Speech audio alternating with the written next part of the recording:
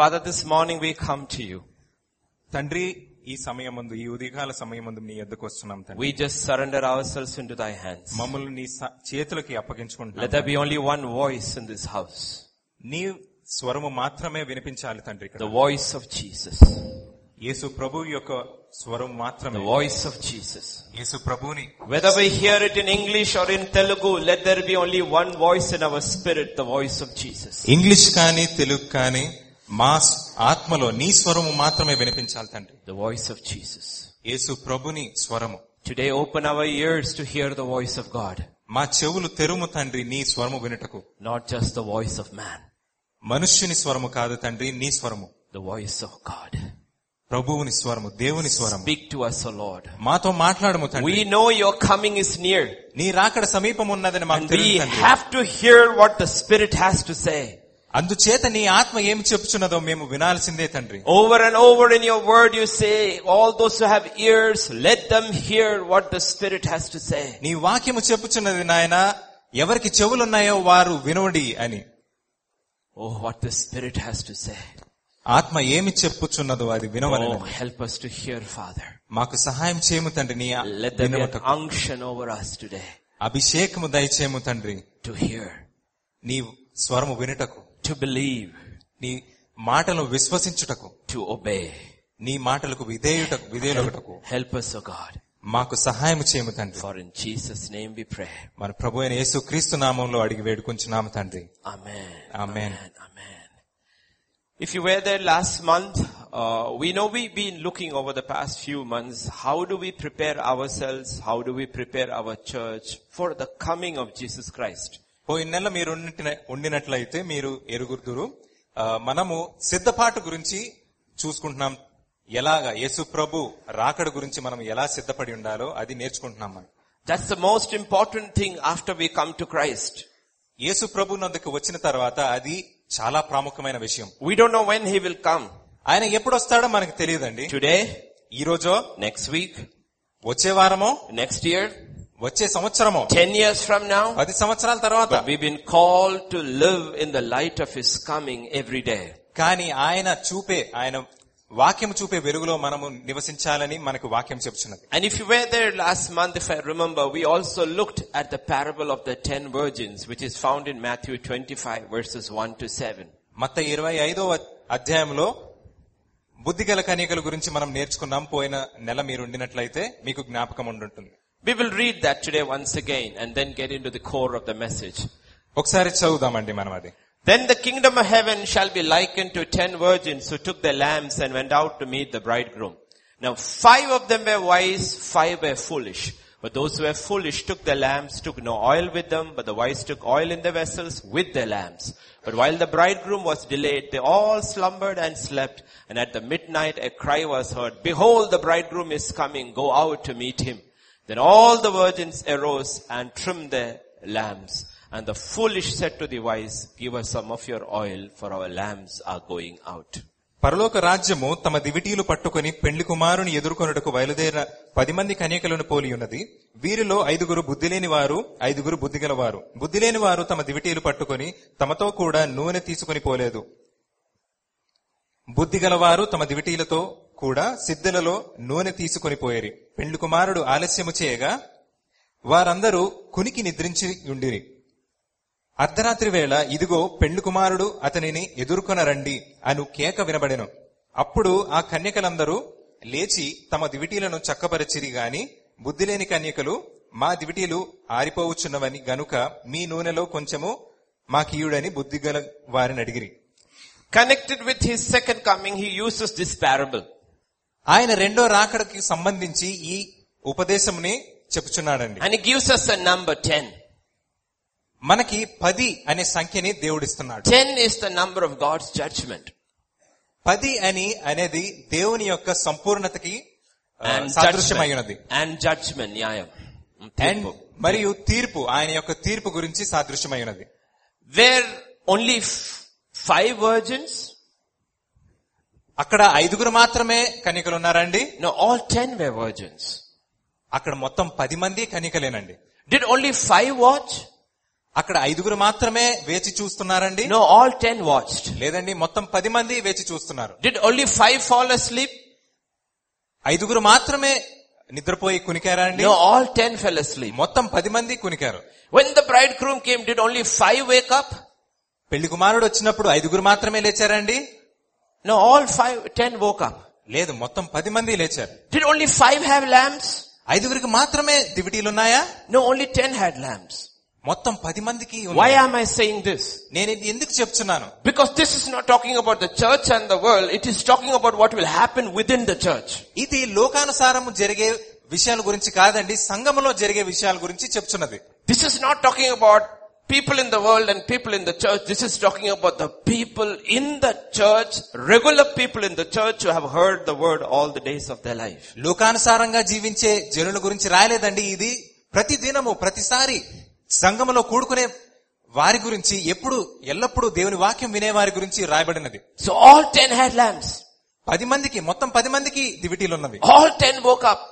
అందరూ 10 మంది లేచారు. All 10 trimmed their lights. 10 మంది వాళ్ళ దివిటీల్ని చక్కబెట్టుకున్నారు. Then there was an issue. ఆ తరువాత ప్రాబ్లం వచ్చిందండి. The light of 5 went out. 5 దీపము ఆరిపోచున్నవి. Only 5 kept burning. 5 మాత్రమే వెలుగుచూ ఉన్నవి. At the hour of his coming, only 5 had their lights burning. ఆయన రాకడ వచ్చినప్పుడు 5 మాత్రమే వెలుగుచున్నవండి దివిటీలు. Why did their light go out? మిగతా 5 ఎందుకు వెలుగుపోయిందండి? Because they had no oil. ఎందుకంటే వారి దగ్గర నూనె అయిపోయింది. Wisdom and foolishness is divided into 2 categories by saying the wise will always have the anointing and the oil and the flow of the Holy Spirit. బుద్ధి గలవారు, బుద్ధి లేని వారికి తేడా ఏంటంటే అండి, బుద్ధి గల వారి దగ్గర ఎప్పుడు సంపూర్ణముగా నూనె ఉంటుందండి. That's why God doesn't say, listen to what the Father says. అందుకే ప్రభు చెప్తున్నాడు, తండ్రి అయిన దేవుడు ఏం చెప్తున్నాడో వినండి అని చెప్పట్లేదు. Listen to what the word is, it is written. వాక్యం ఏం చెప్పుందో వినండి అని చెప్తున్నాడు. Listen to what the Spirit says. ఆత్మ ఏం చెప్తున్నదో వినుడి అని చెప్తున్నాడు. Revelation from the Father through the Son comes through the Holy Spirit. దేవుని నుండి బయలుపరిచిన విషయాలు ప్రభు అయిన యేసుక్రీస్తు ద్వారానే బయలుపరచుచున్నాము. And through the Holy Spirit. అవి పరిశుద్ధాత్మ చేత వివరించబడుచున్నవి. In everything they were the same. ప్రతి విషయంలో వారి విషయాలు అన్ని అలాగే ఉన్నాయి. Except for the fact the light went out. వారి వెలుగు పోయినది అని మాత్రము, దాని గురించి మాత్రమే. Because there was no oil. ఎందుకంటే వారి దగ్గర నూనె లేదు. In Luke 12 verses 35 to 40. లూకాసు వార్త 12:35 నుండి 40 వరకు. You know what Jesus says? యేసు ప్రభు ఏమి చెప్తున్నాడో చూడండి. Let your ways be girded and your lamps burning. Yeah, it's there on the screen if you want. మీ నడుములు కట్టుకొని ఉండుడి, మీ దీపములు వెలుగుచుండనీయుడి. Be watchful, be ready, and let your lamp always be burning. Let it be burning.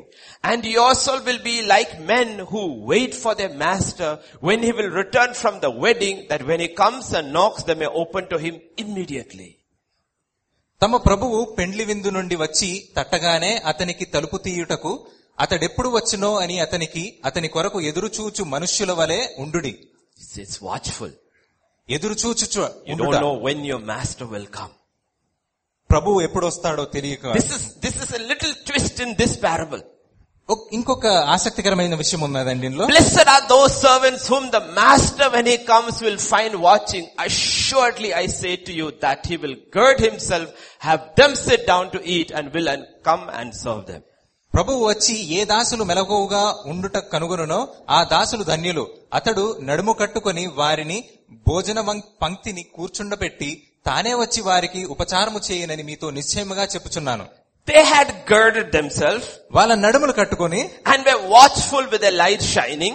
వాళ్ళ దీపములు వెలుగుచు ప్రభువు కొరకు వేచి ఉన్నారు. And when he came, ఆయన వచ్చినప్పుడు immediately they were ready. అప్పుడు రెడీగా ఉన్నారండి, వాళ్ళు తయారుగా ఉన్నారు. Now what does he do? ఇప్పుడు ప్రభు ఏం చేస్తున్నాడు? He girds himself ఆయన తన నడుము కట్టుకొని and he serves them. వాళ్ళకి And it doesn't matter if he should come in the first watch, the second watch or the third watch. Blessed are those servants who are found watching. అతడు 2వ జామున వచ్చినను 3వ జామున వచ్చినను ఏ దాసులు మెలకువగా ఉండుట కనుగొననో ఆ దాసులు ధన్యులు. And verse 39 says, 39వ వచనం చూడండి. Know this, if the master of the house had known what hour the thief would come, he would have watched and not allowed his house to be broken into. Therefore you also be ready, for the Son of Man is coming at an hour you do not expect. దొంగ ఏ గడియ వచ్చునో ఇంటి యజమానికి తెలిసిన ఎడల అతడు మెలకువగా ఉండి తన ఇంటికి కన్నము వేయనీయడని తెలుసుకొనడి.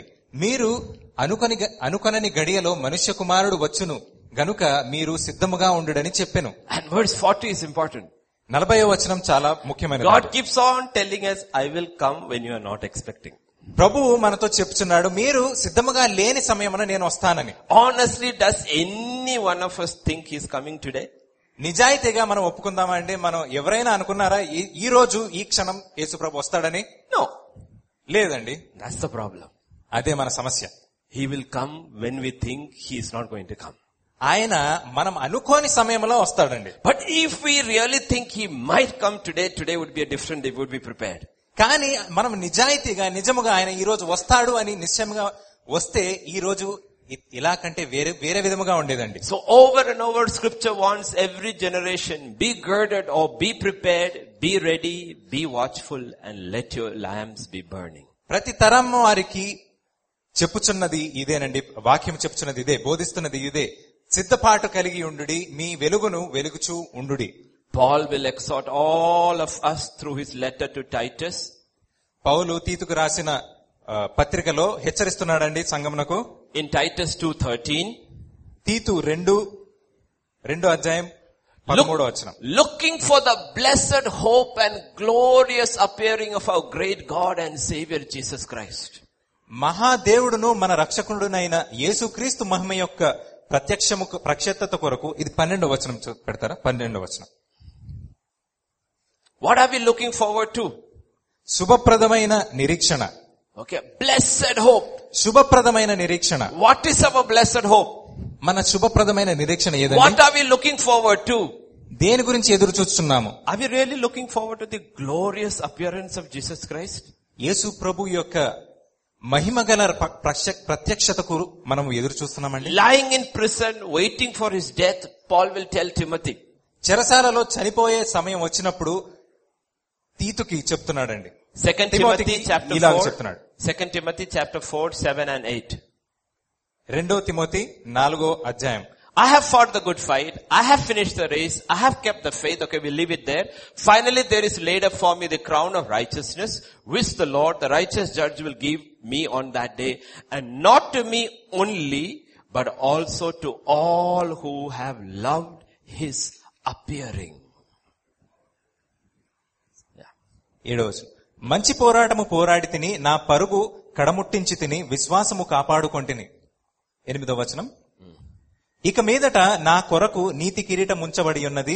ఆ దినమందు నీతి గల న్యాయాధిపతి అయిన ప్రభువు అది నాకు మాత్రమే కాకుండా, but everybody, నాకు మాత్రమే కాదు కండి, ప్రతి ఒక్కరికి. Why? Yeah, read the last part. ఎందుకండి?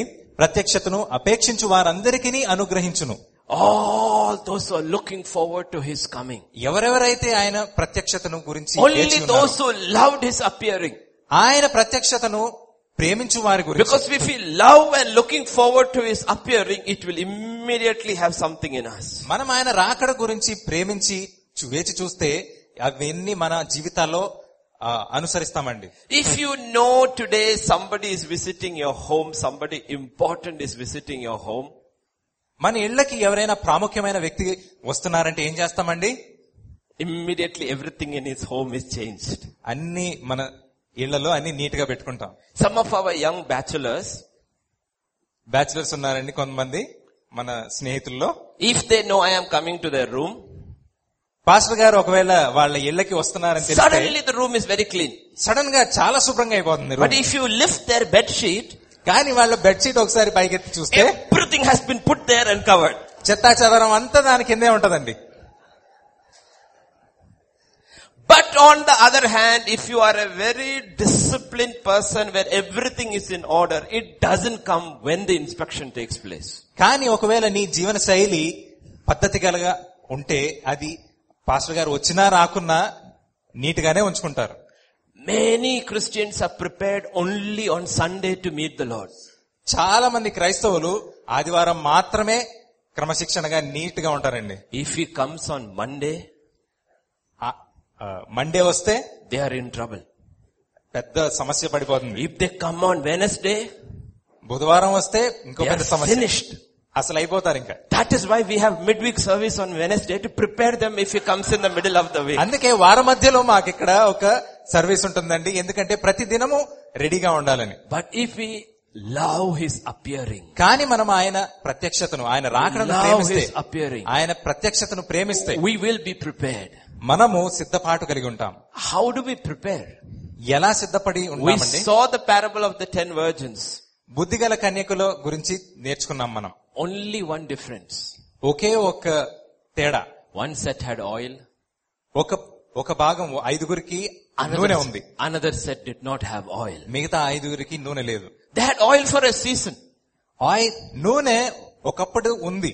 And their oil ran out. ఆ తర్వాత నూనె అయిపోయిందండి. And after that they were not careful to get refilled. వాళ్ళు జాగ్రత్త పడలేదు. ఆ నూనె తగ్గిపోకుండా అయిపోకుండా జాగ్రత్త తీసుకోలేదు.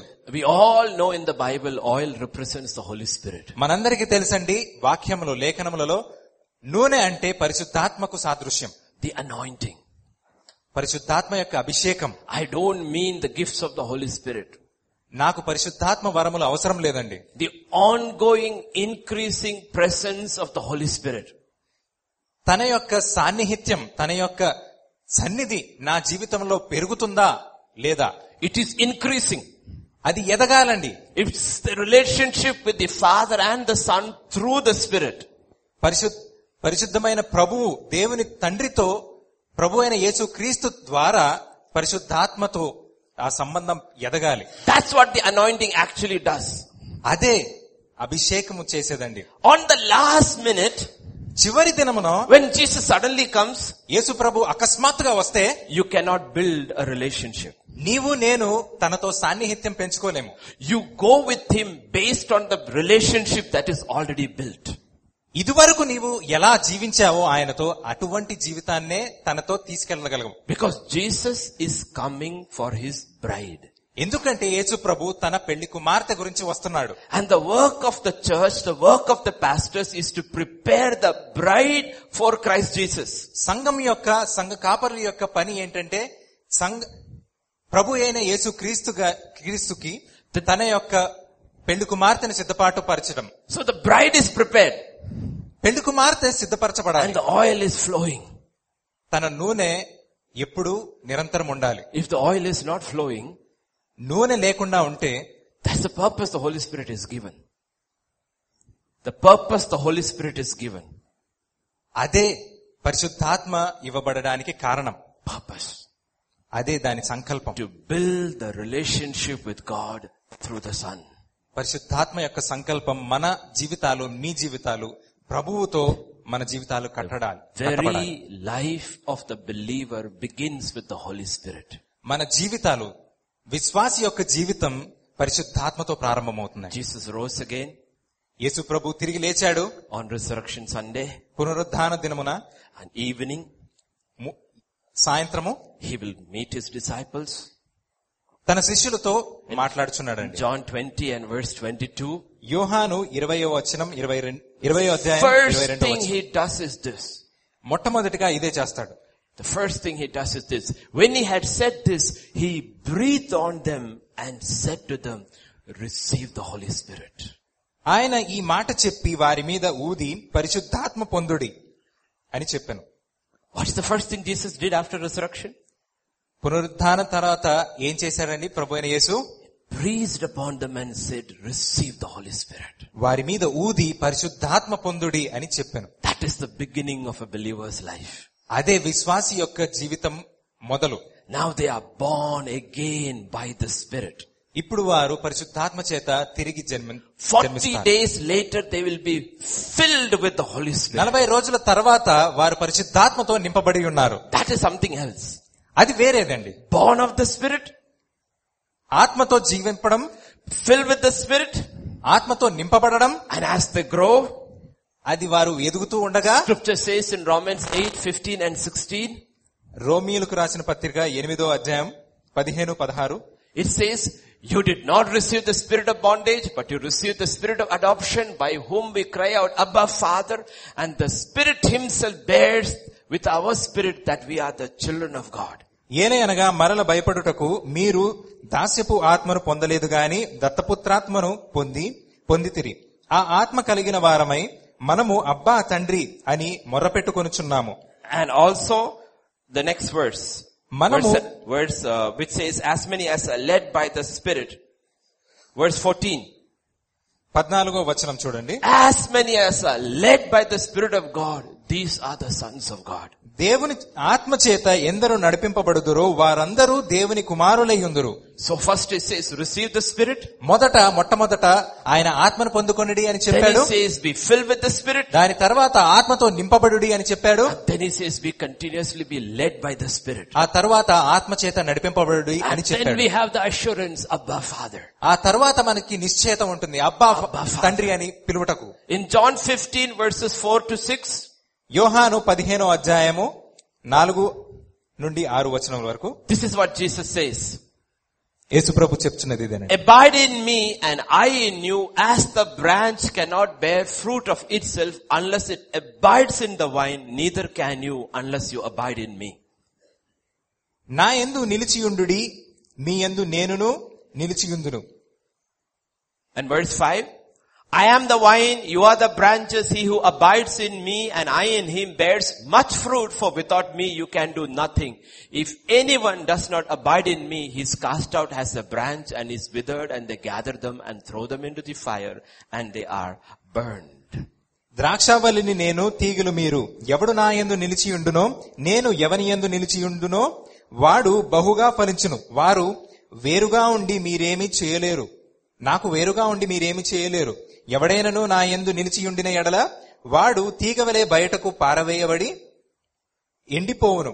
మనుష్యులు అట్టు వాటిని పోగు చేసి అగ్నిలో పారవేతురు, అవి కాలిపోవును. God is not saying visit me. దేవుడు నన్ను ఒకసారి వచ్చి చూసి వెళ్ళిపోమని చెప్పట్లేదండి. He says abide in me. నాలో నివసించడి, నిలిచి ఉండండి అని చెప్తున్నాడు. నిలిచి ఉండండి. What happens when we abide in him? ఆయనలో నిలిచి ఉంటే ఏం జరుగుతుంది? The Holy Spirit flows. పరిశుద్ధాత్మ మనలో నివసిస్తున్నాడు. What happens when the Holy Spirit flows? పరిశుద్ధాత్మ మనలో ఉంటే ఏం జరుగుతుంది? God says you will bear much fruit. మీరు ఫలిస్తారు అని ప్రభు చెప్తున్నాడు. It is not talking about ministry. ఆయన పరిచర్య గురించి చెప్పట్లేదండి. It is talking about the fruit of the Holy Spirit. ఆయన ఆత్మ ఫలము గురించి చెప్తున్నాడు. If the Holy Spirit is continuously flowing, పరిశుద్ధాత్మ మనలో నిరంతరం ఉంటే your love grows, మన ప్రేమ పెరుగుతుంది, your patience grows, మన ఓర్పు పెరుగుతుంది, your long suffering grows, మన నిరీక్షణ పెరుగుతుంది, your gentleness grows, వాత్సల్యత పెరుగుతుంది, your self control grows, నిగ్రహము పెరుగుతుంది. If we are doing ministry, మనము పరిచర్య చేస్తే 30 years, 30 సంవత్సరాలు చేశారనుకోండి, and if we are even more short tempered today than before, this oil is not flowing. మనకి కోపం త్వరగా వచ్చేస్తుంటే మనకు తన నూనె లేదండి. A gift is working. ఆయన యొక్క ఫలము, ఆత్మ ఫలము పనిచేస్తుంది. A gift is working. ఆయన యొక్క ఆత్మ వరము పనిచేస్తుంది. The oil is not flowing. కానీ ఆయన నూనె మనలో లేదు. The greatest danger for us pastors is that we look at the gift and think the fruit is being manifested. మనలో గొప్ప ఉపద్రవం ఏంటంటే సంఘ కాపురులకి మనలో వరము పనిచేస్తుంది గాని ఆత్మ లేకుండా ఉండటం. The larger our church, the larger our ministry, the greater the chance of getting fooled. ఎంత పెద్ద సంఘము, ఎంత మంది జనాలు మన సంఘములోకి వస్తారో అంత గొప్ప సమస్య మనకుంటుంది. Because that's just a gift. ఎందుకంటే అది వరము మాత్రమే. That is not the fruit. అది ఫలము కాదు. He is not talking about the gift at all. ఆయన వరము గురించి మాట్లాడలేదండి ఇక్కడ. He says, if you are abiding with me, మీరు నాలో నిలిచి ఉంటే, the Holy Spirit is continuously flowing, పరిశుద్ధాత్మ నిరంతరము నీలో ఉంటే, in you, నీలో ఉంటే, and you are growing in the Spirit, ఆత్మలో ఫలిస్తా ఉంటే, you will bear much fruit. నీవు మరి ఎక్కువగా ఫలిస్తావు. Much fruit. మరి ఎక్కువ, బహుగా ఫలిస్తావు. That is what is important. That is what is important. అదే ప్రాముఖ్యత చెందిన ముఖ్యమైన That is విషయం. what prepares us for His coming. అదే మనల్ని సిద్ధపాటుకి ఏర్పరుస్తుంది. There is an increasing revelation as the Holy Spirit keeps filling us. రెండో విషయం, పరిశుద్ధాత్మ మనలో ఉంటే ఎక్కువ ప్రత్యక్షత కలుగును. Because Holy Spirit is called in Ephesians 1:17, He is called the Spirit of wisdom and revelation. ఎఫెసీయులకు రాసిన పత్రిక 1వ అధ్యాయము 17వ వచనంలో ఇలాగ రాసి ఉందండి. That the God of our Lord Jesus Christ, the Father of glory, may give you what? The spirit of wisdom and revelation in the knowledge of Him. మరియు మీ మనోనేత్రములు వెలిగింపబడినందున ఆయన మిమ్మును పిలిచిన పిలుపు వల్లన ఆయన నిరీక్షణ ఎట్టిదో, పరిశుద్ధులలో ఆయన స్వాస్థ్యం ఎట్టిదో, ఆయన క్రీస్తునందు వినియోగపరిచిన బలాతిశయమును బట్టి విశ్వసించు మనము ఆయన యందు చూపుచున్న తన శక్తియు అపరిమితమైనది మహత్యమైనది ఎట్టిదో మీరు తెలుసుకొనవలెనని. This will happen only if we abide in Him. ఆయనలో ఉంటే మాత్రమే ఇది జరుగుతుందండి. When we abide in Him, మనము ఆయనలో నిలిచి ఉంటే, revelation or knowledge of Him, of Jesus Christ, increases in our life.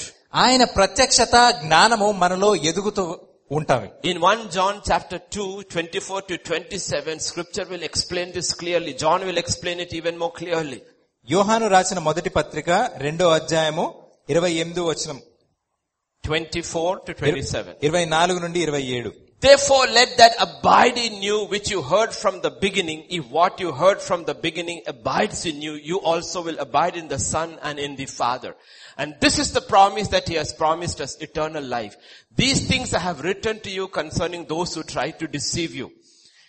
But the anointing which you have received from Him abides in you, and you do not need that anyone teach you, but as the same anointing teaches you concerning all things and is true and is not a lie, and just as it has taught you, you will abide in Him. And now 27. అయితే మీరు మొదటి నుండి దేనిని వింటిరో అది మీలో నిలవనీయుడి. మీరు మొదటి నుండి వినినది మీలో నిలిచిన ఎడల మీరు కూడా కుమారుని యందు తండ్రి యందు నిలుతురు. నిత్య జీవము అనునది ఆయన తానే మనకు చేసిన వాగ్దానం. మిమ్మును మోసపరచమును బట్టి ఈ సంగతులు మీకు వ్రాసియున్నాను. అయితే ఆయన వలన మీరు పొందిన అభిషేకము మీలో నిలుచుచున్నది గనుక ఎవడును మీకు బోధింపనక్కరలేదు.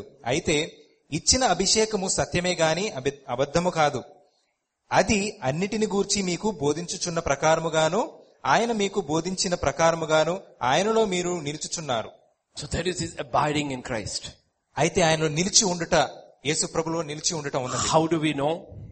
మనకి ఎలా తెలుస్తుంది? We are abiding in God. ఎలా తెలుసుకోవచ్చు ఆయనలో నిలిచి ఉన్నామో లేదో? We are continuously being filled with the Holy Spirit. నిరంతరము ఆయన పరిశుద్ధాత్మను పొందుకుంటున్నట్టు. How do we know?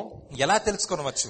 How do we know a tree is planted and it is receiving nourishment from the earth? ఒక చెట్టు పాతిపెట్టి అది సారమును ఎలా తీసుకుంటుందని ఎలా తెలుసుకుంటామండి? Just watch its branches.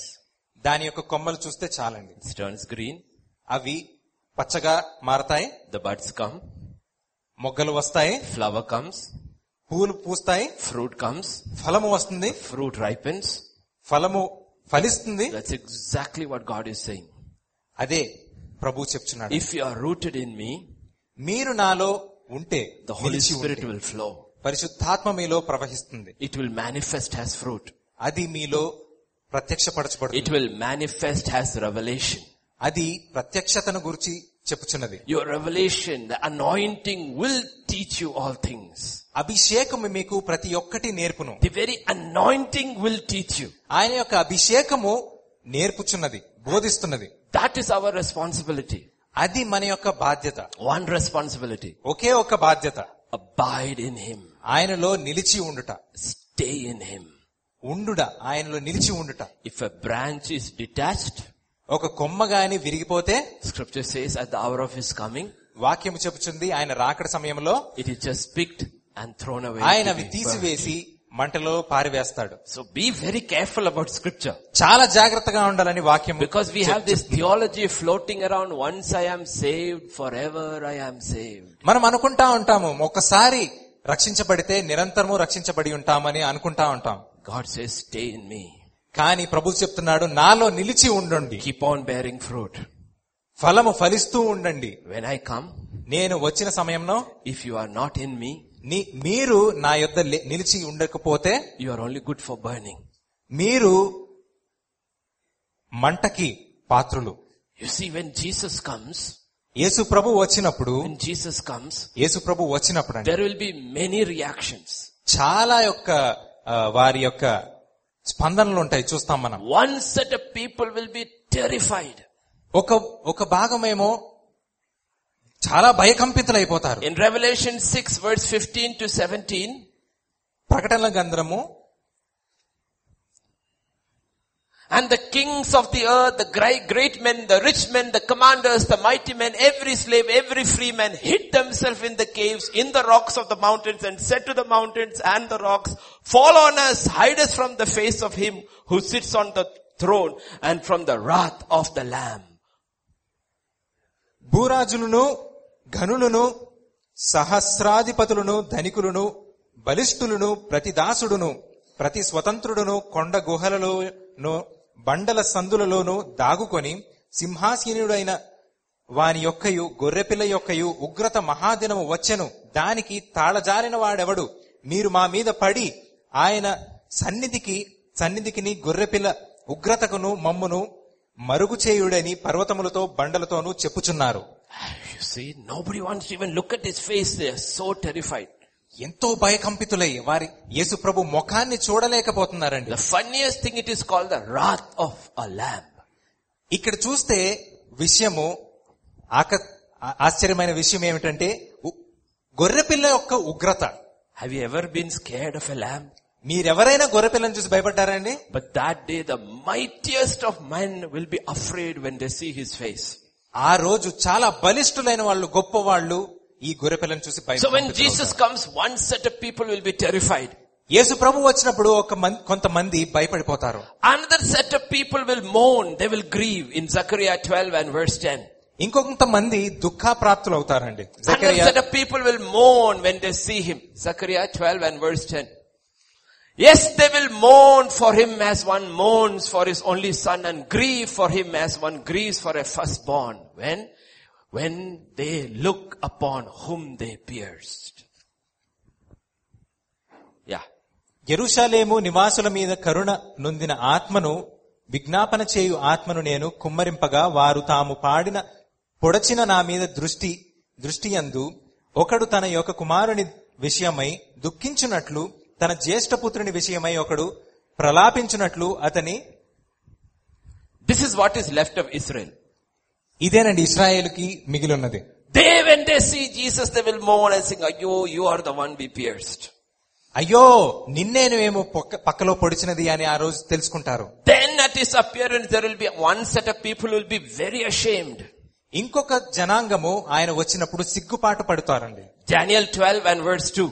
దానియేలు 12:2. So there will be people who are terrified, people who mourn, people who ashamed. Many of those who sleep in the dust of the earth shall awake, some to everlasting life, some to shame and everlasting contempt. మరియు సమాధులలో నిద్రించు అనేకులు మేలుకొనెదరు, కొందరు నిత్య జీవము అనుభవించుటకును, కొందరు నిందపాలగుటకును, నిత్యముగా హేయములగుటకు మేలుకొందురు. So people who are terrified, కొంతమంది భయకంపితులు, people who will grieve, ఇంకొంతమంది దుఃఖించుట, people who will be ashamed, ఇంకొంతమంది సిగ్గుపడుట. But then there is another group to whom God says they will be bold and confident at his coming. మరి ఇంతేకాదండి, ఇంకొక జనాంగం ఉన్నారు, వాళ్ళు చాలా ధైర్యంతో ఉంటారంట. In 1 John 2:28, that is what we are called to.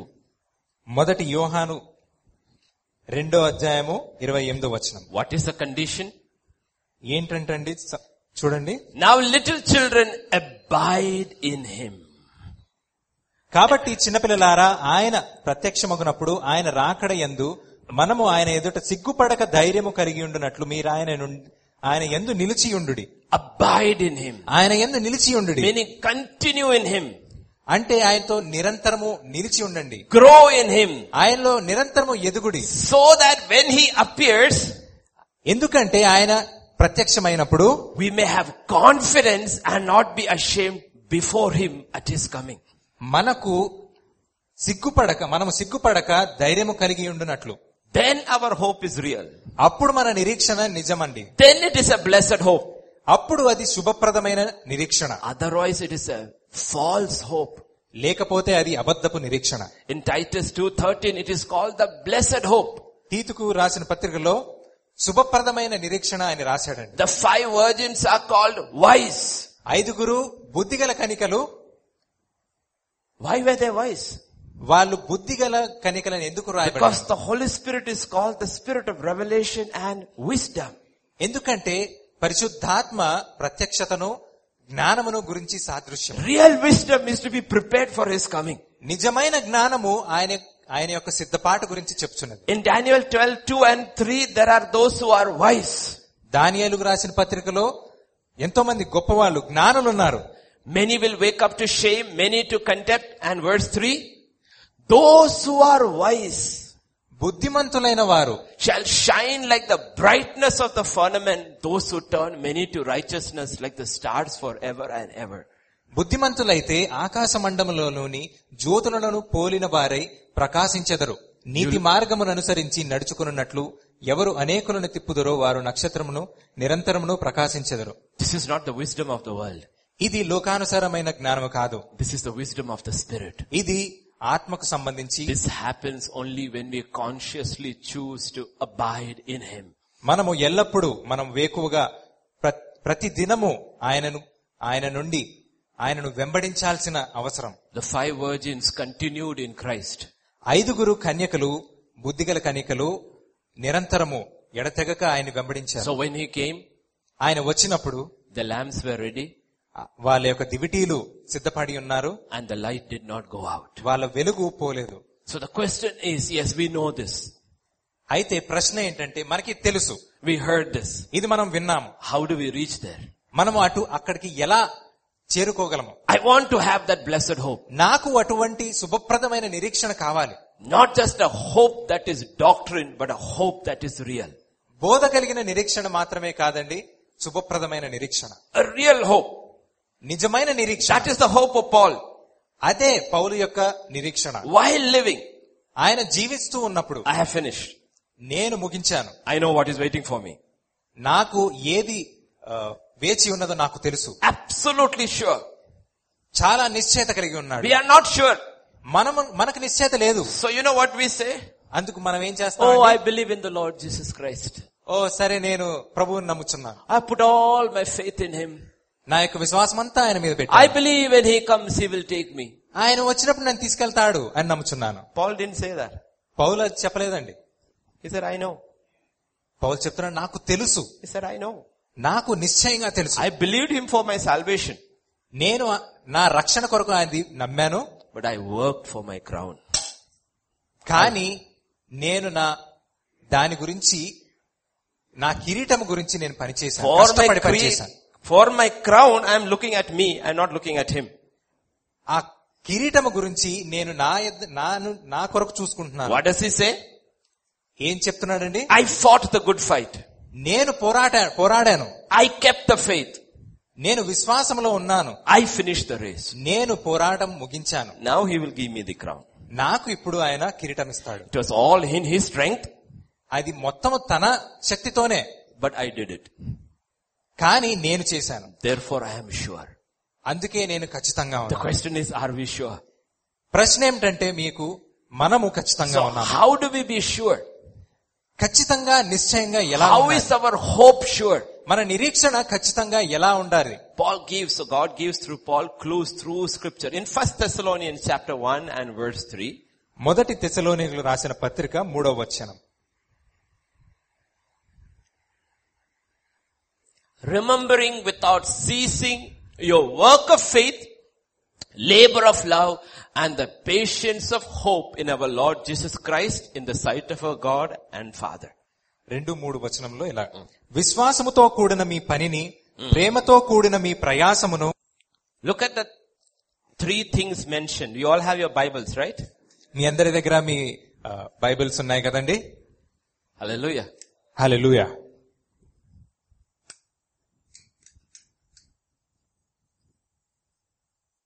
What does scripture say? లేఖనము ఏం చెప్తున్నది? Work of faith. First is work of faith. విశ్వాసముతో కూడిన మీ పని. Second, labor of love. రెండోది ప్రేమతో కూడిన మీ ప్రయాసమును. Pastors mark 1 Thessalonians 1:3. That is the first letter Paul wrote in the Bible. సంఘ కాపురులు మీరు ఇది తెలుసుకోండి. First, పౌలు ఇది మొట్టమొదటి రాసిన పత్రిక. not Romans. రోమియోలకు రాసిన పత్రిక కాదు. First epistle written in the new covenant is 1 Thessalonians. కొత్త నిబంధనలో రాసిన మొట్టమొదటి పత్రిక తెస్సలోనియలకు రాసిన And పత్రిక. it is connected with the second coming of Jesus. మరియు అది దేవుని యేసు ప్రభు యొక్క రాకడ గురించి వ్రాసి ఉన్నది. And if you have to be sure what is appearing, one thing he mentions is the work of faith. మీరు నిశ్చయత కలిగి ఆయన రాకడ యందు నిశ్చయత కలిగి ఉండాలంటే labor of love. విశ్వాసముతో కూడిన పని, ప్రేమతో కూడిన ప్రయాసం గురించి వ్రాసి ఉన్నాడు. Then your hope is real. అప్పుడు మీ యొక్క నిరీక్షణ నిజముగా ఉండు. Hope is connected with tomorrow.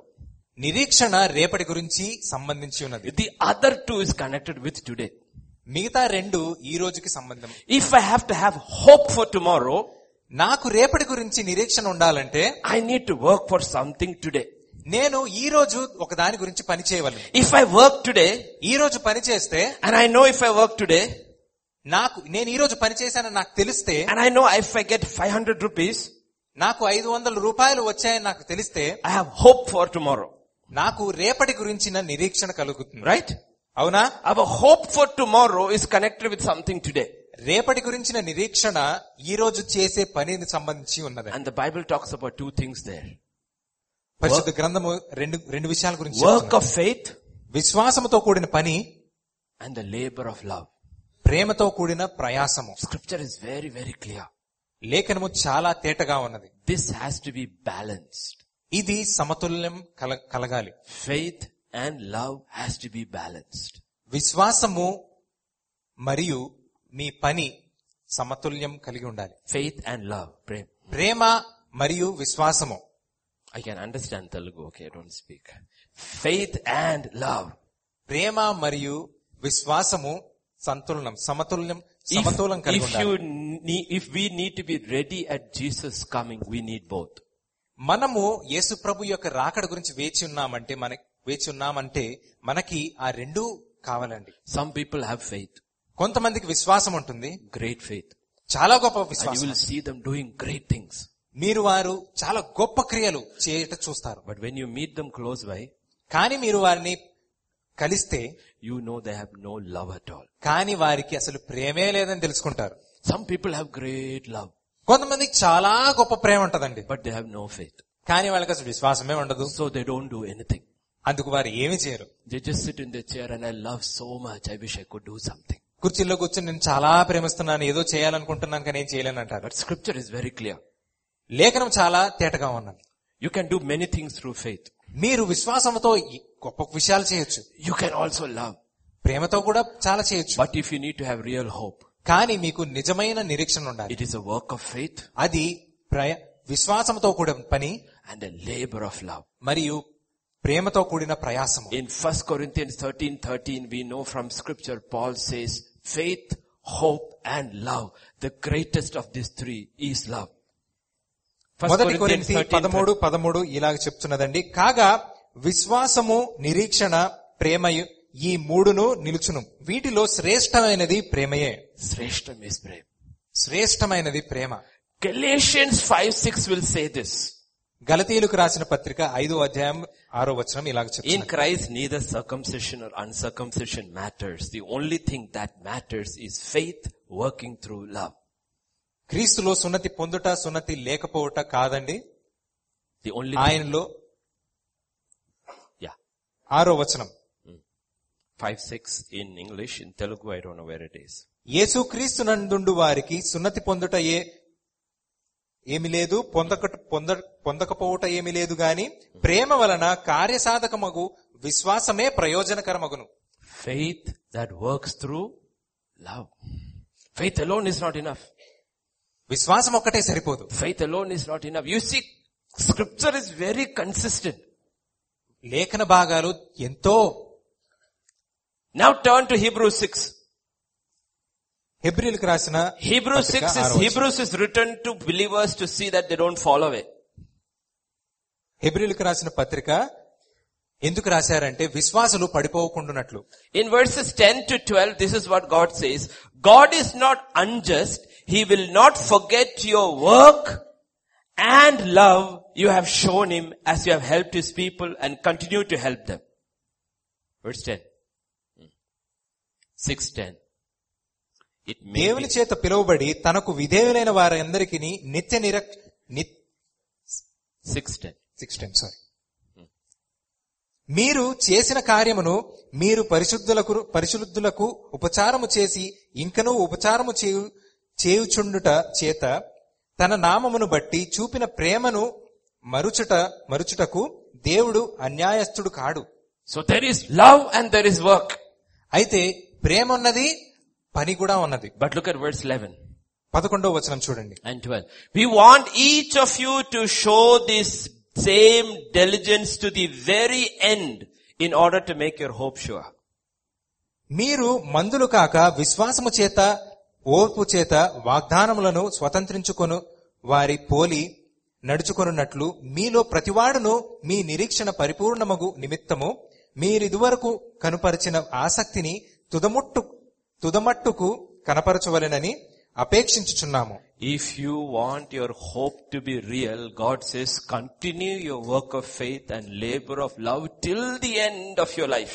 మీరు మీ నిరీక్షణ నిజమై ఉండాలంటే మీ ప్రయాసముతో కూడిన ప్రేమతో కూడిన ప్రయాసము, విశ్వాసముతో కూడిన పని కడవరకు చేయవలసి ఉన్నది. Did you see that? చూసారా అండి? It is not enough we did it for a season. ఒక కాలం వరకు చేశామంటే సరిపోదు. It has to be till our end or till Jesus comes. మన కడ వరకు, మన జీవితాంతం వరకు, లేక యేసు ప్రభు వచ్చేంత వరకు ఆ పని కొనసాగించాలి. Continue till the end. నిరంతరము కడ వరకు చేయవాలి. Faith and love has to go together. ప్రేమ విశ్వాసము కలిసి సాగాలి. Otherwise it can be very dangerous. లేకపోతే చాలా గొప్ప ప్రమాదము. Dangerous for us who know the word. లేఖనము తెలిసిన మనకు ఇంకా గొప్ప ప్రమాదము. Because the more we know the word, it is our faith that is growing. ఎందుకంటే ఎంత ఎక్కువ వాక్యం తెలుసుకుంటే అంత ఎక్కువ విశ్వాసం పెరుగుతుంది. Right? కదా? More you get filled with the Holy Spirit, it is your love that grows. పరిశుద్ధాత్మని ఎంత నింపుకుంటారో అంత ప్రేమ మీలో పెరుగుతుంది. In Revelation 2, in verses 2 to 5 or 2 to 3, is the church is the list of the work of faith. ప్రకటనల గ్రంథం 2వ అధ్యాయము 2 నుండి 3 వరకు God says, I know your work, I know your labor, I know your patience, that you cannot bear those who are evil. You have tested those they say are apostles and are not, have found them liars, and you have persevered, you have patience, you have labored for my name's sake, have not become weary. Nevertheless, I have this against you, that you have left your first love. నీ క్రియలను, నీ కష్టమును, నీ సహనమును నేనెరుగుదును. నీవు దుష్టులను సహింపలేని లేవనియు అపోస్తలులు కాకయే తాము అపోస్తలమని చెప్పుకొని వారిని పరీక్షించి వారు అబద్ధికులని నీవు కనుగొంటివి అనియు నీవు సహనము కలిగి నా నామమును నిమిత్తము భారము భరించి అలయలేదనియు నేనెరుగుదును. అయినను మొదట నీకుండిన ప్రేమను నీవు వదిలితివని నేను నీ మీద తప్పు ఒకటి మోపవలసి ఉన్నది. They had all the works of faith. అవన్నీ విశ్వాసపు క్రియలు. One thing was missing. ఒకటి లేదండి. They had love in the beginning. వాళ్ళకి మొట్టమొదట ఆ ప్రేమ కలిగి ఉన్నారు. But now they have fallen from that. కానీ ఆ ప్రేమను విడిచారు ఇప్పుడు. And in verse 5, you know what he says? 5వ వచనంలో ఏం చెప్తున్నాడో చూడండి. Remember therefore from where you have fallen, repent and do the first works, or else I will come to you quickly and remove what? Your light will go away. నీవు ఏ స్థితిలో నుండి పడితివో అది జ్ఞాపకము చేసుకొని మారు మనస్సు పొంది ఆ మొదటి క్రియలను చేయము. అట్లు చేసి నీవు మారు మనస్సు పొందితేనే సరి, లేని ఎడల నేను నీ యొద్దకు వచ్చి నీ దీపస్తంభమును దాని చోటు నుండి తీసివేతును. At the hour when I come, నేను వచ్చిన సమయమున all are virgins. అందరూ కన్యకలే. All watched. అందరూ వేచి చూశారు. All slept. అందరూ కునికారు. All woke up. అందరూ లేచారు. All trimmed. అందరూ చక్కబెట్టుకున్నారు. Only 5 had light. కానీ 5గురికి మాత్రమే వెలుగున్నది. Why didn't the other 5 have light? మిగతా 5గురికి వెలుగు ఎందుకు లేదు? Because he removed their light. ఎందుకంటే ఆయన వాళ్ళ దీపస్తంభములు తీసివేశాడు. Because they did not abide in him. ఎందుకంటే ఆయనలో నిలిచి ఉండలేదు కాబట్టి. That's why our hope must be real. అందుకే మన నిరీక్షణ నిజమై ఉండాలి. Therefore, to have that blessed hope, both faith and love has to be there. ఆ శుభప్రదమైన నిరీక్షణ మనకు ఉండాలంటే విశ్వాసముతో కూడా ప్రేమ కూడా పెరగాలి. So let's look at one more example. ఇంకొక ఉపమానం చూద్దాం. This time from Jesus in Matthew 7:21-23. ఈసారి మత్తయి సువార్త.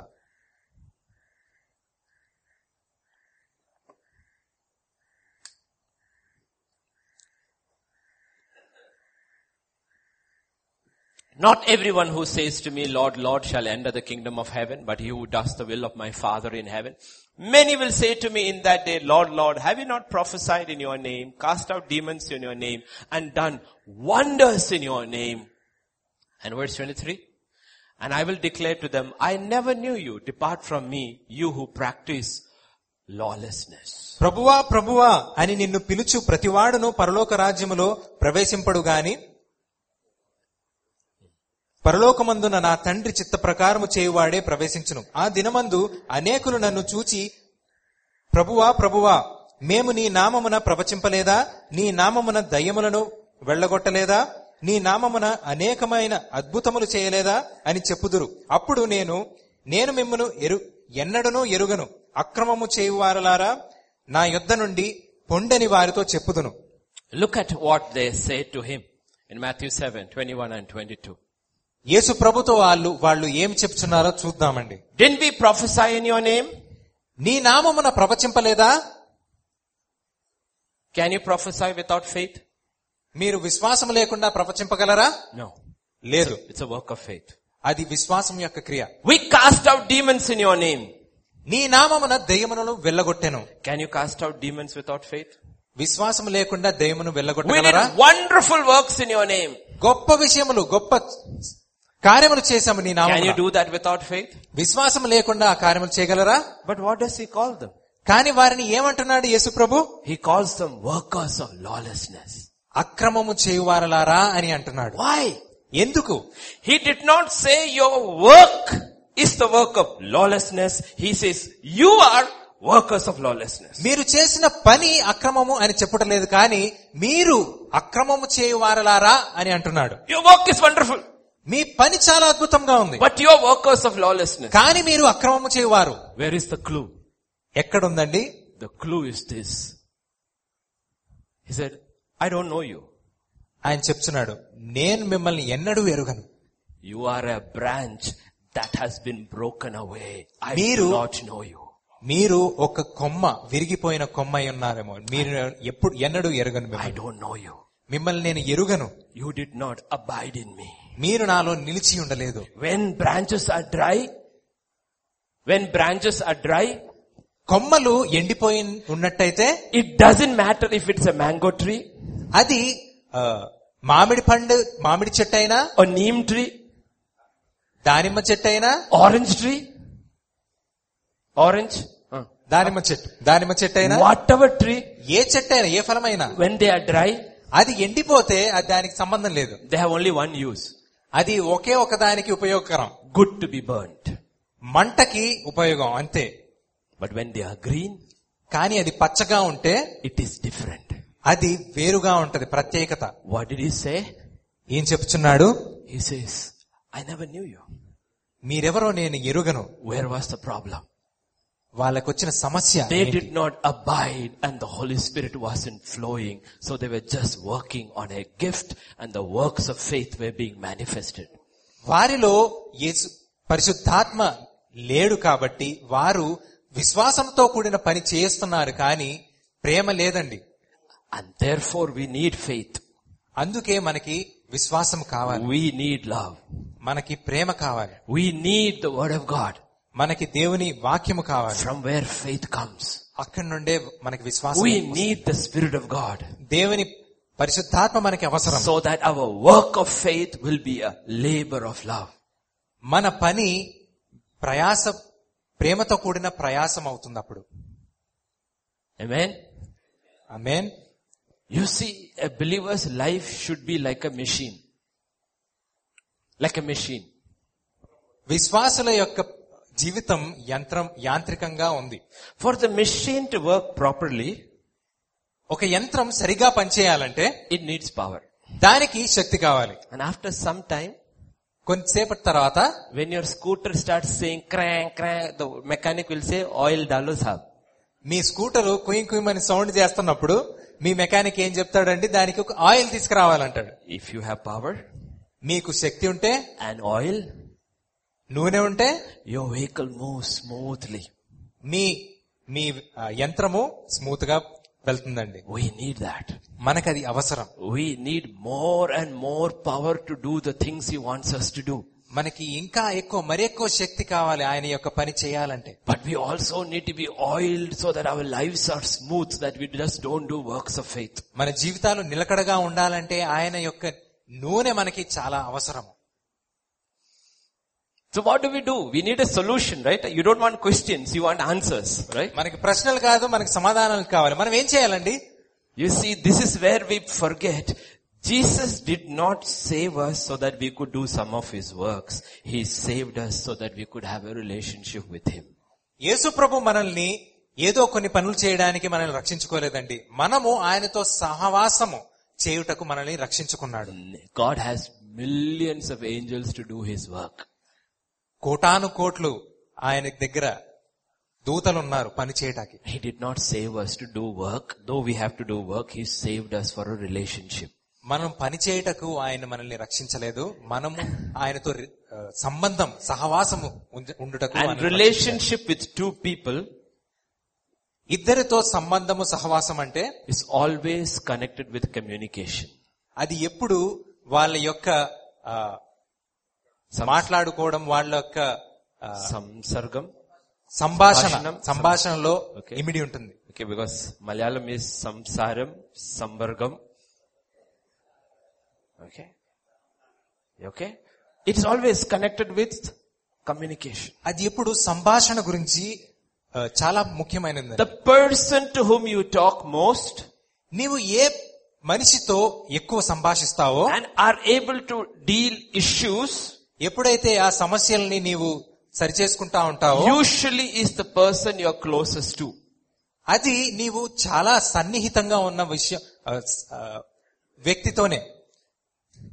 We have one communication up, మనకి పైన ఆ సంభాషణ ఉంది, and we have one communication this way. ఇంకొక సంభాషణ మనకి నిలువుగా పక్కన. That's why he died on the cross, so that he could restore both.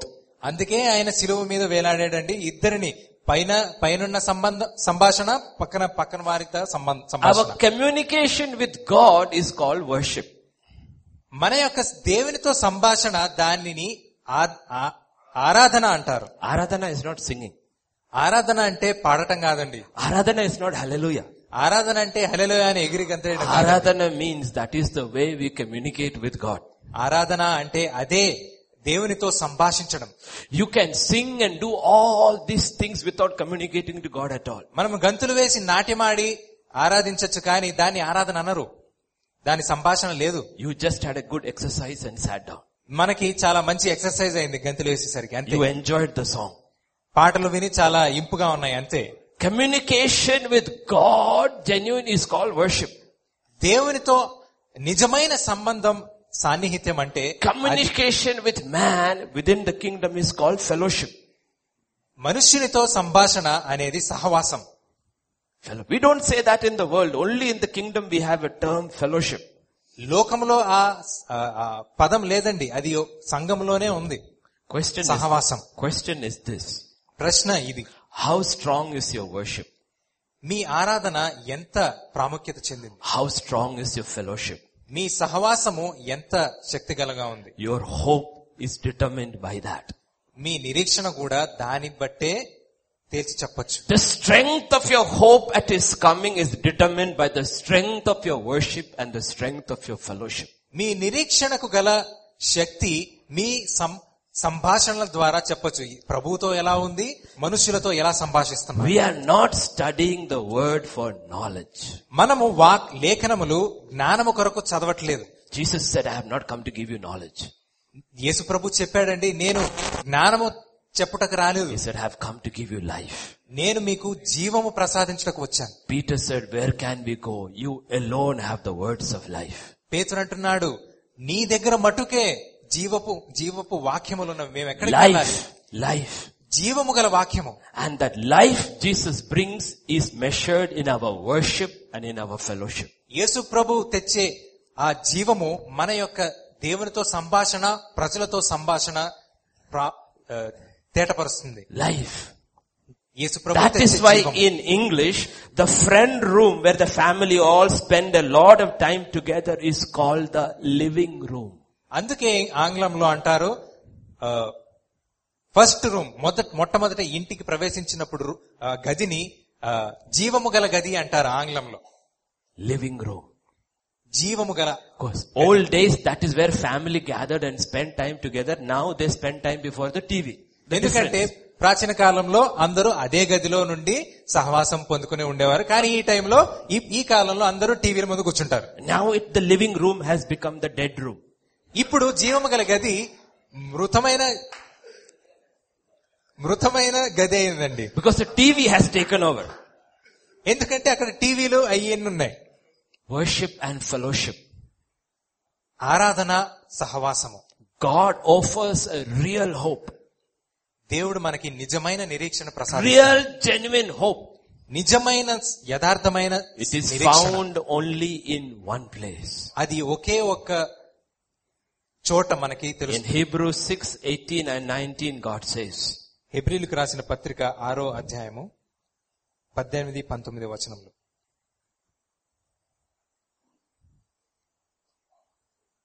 ఈ విధముగా దేవుడు తన సంకల్పమును నిశ్చలమైనదే అని ఆ వాగ్దానమునకు వారసులైన వారికి మరి నిశ్చయముగా కనపరచవలెనని ఉద్దేశించిన వాడై తాను అబద్ధమాడజాలడని నిశ్చలమైన రెండు సంగతులను బట్టి మన ఎదుట ఉంచబడిన నిరీక్షణను చేపట్టుటకు శరణాగతులమైన మనకు బలమైన ధైర్యము కలుగునట్లు ప్రమాణము చేసి వాగ్దానము దృఢపరచెను. ఈ నిరీక్షణ నిశ్చలము స్థిరమునై మన ఆత్మకు లంగరువలె నుండి తెరలోపల ప్రవేశించెను. I want you to look at it carefully. Pastors mark, this is the most important words in the book of Hebrews. చాలా జాగ్రత్తగా చూడండి. For hope.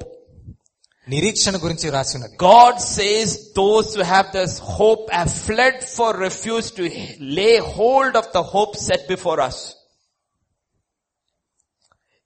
The hope is before us. ఈ నిరీక్షణ మనం ఎదుట ఉన్నది. And we have to go and get hold of that hope. మనము ఈ నిరీక్షణ దగ్గరకు వెళ్లి దాన్ని పట్టుకోవాలి. But it is found only in one place. కానీ అది ఒకే చోట దొరుకుతుంది. In verse 20, it says it has to enter the presence behind the veil.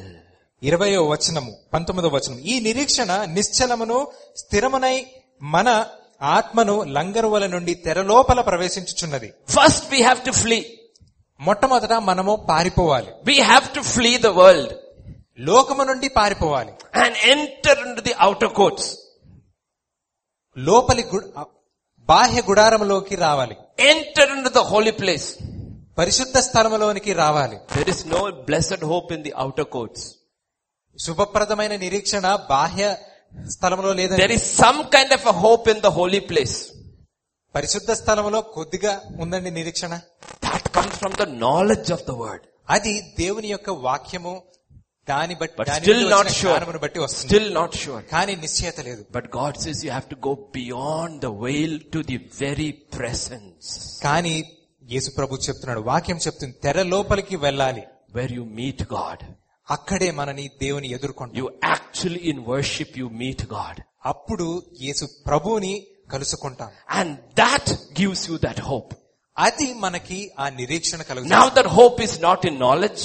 ఆ నిరీక్షణ జ్ఞానంలో కాదండి, Hope is not in ritual. అది పద్ధతిలో లేదండి, It's not in religion. అది మతంలో లేదు. It is because you have laid hold of a person. ఎందుకంటే అది ఒక వ్యక్తిని పట్టుదలతో పట్టుకున్న దాన్ని బట్టి. That is the hope Moses had. అది మోషేకి ఉన్న నిరీక్షణ. Where did Moses' boldness come from? మోషేకి వచ్చిన ధైర్యం ఎక్కడి నుండి వచ్చింది? Because he had entered into that presence there.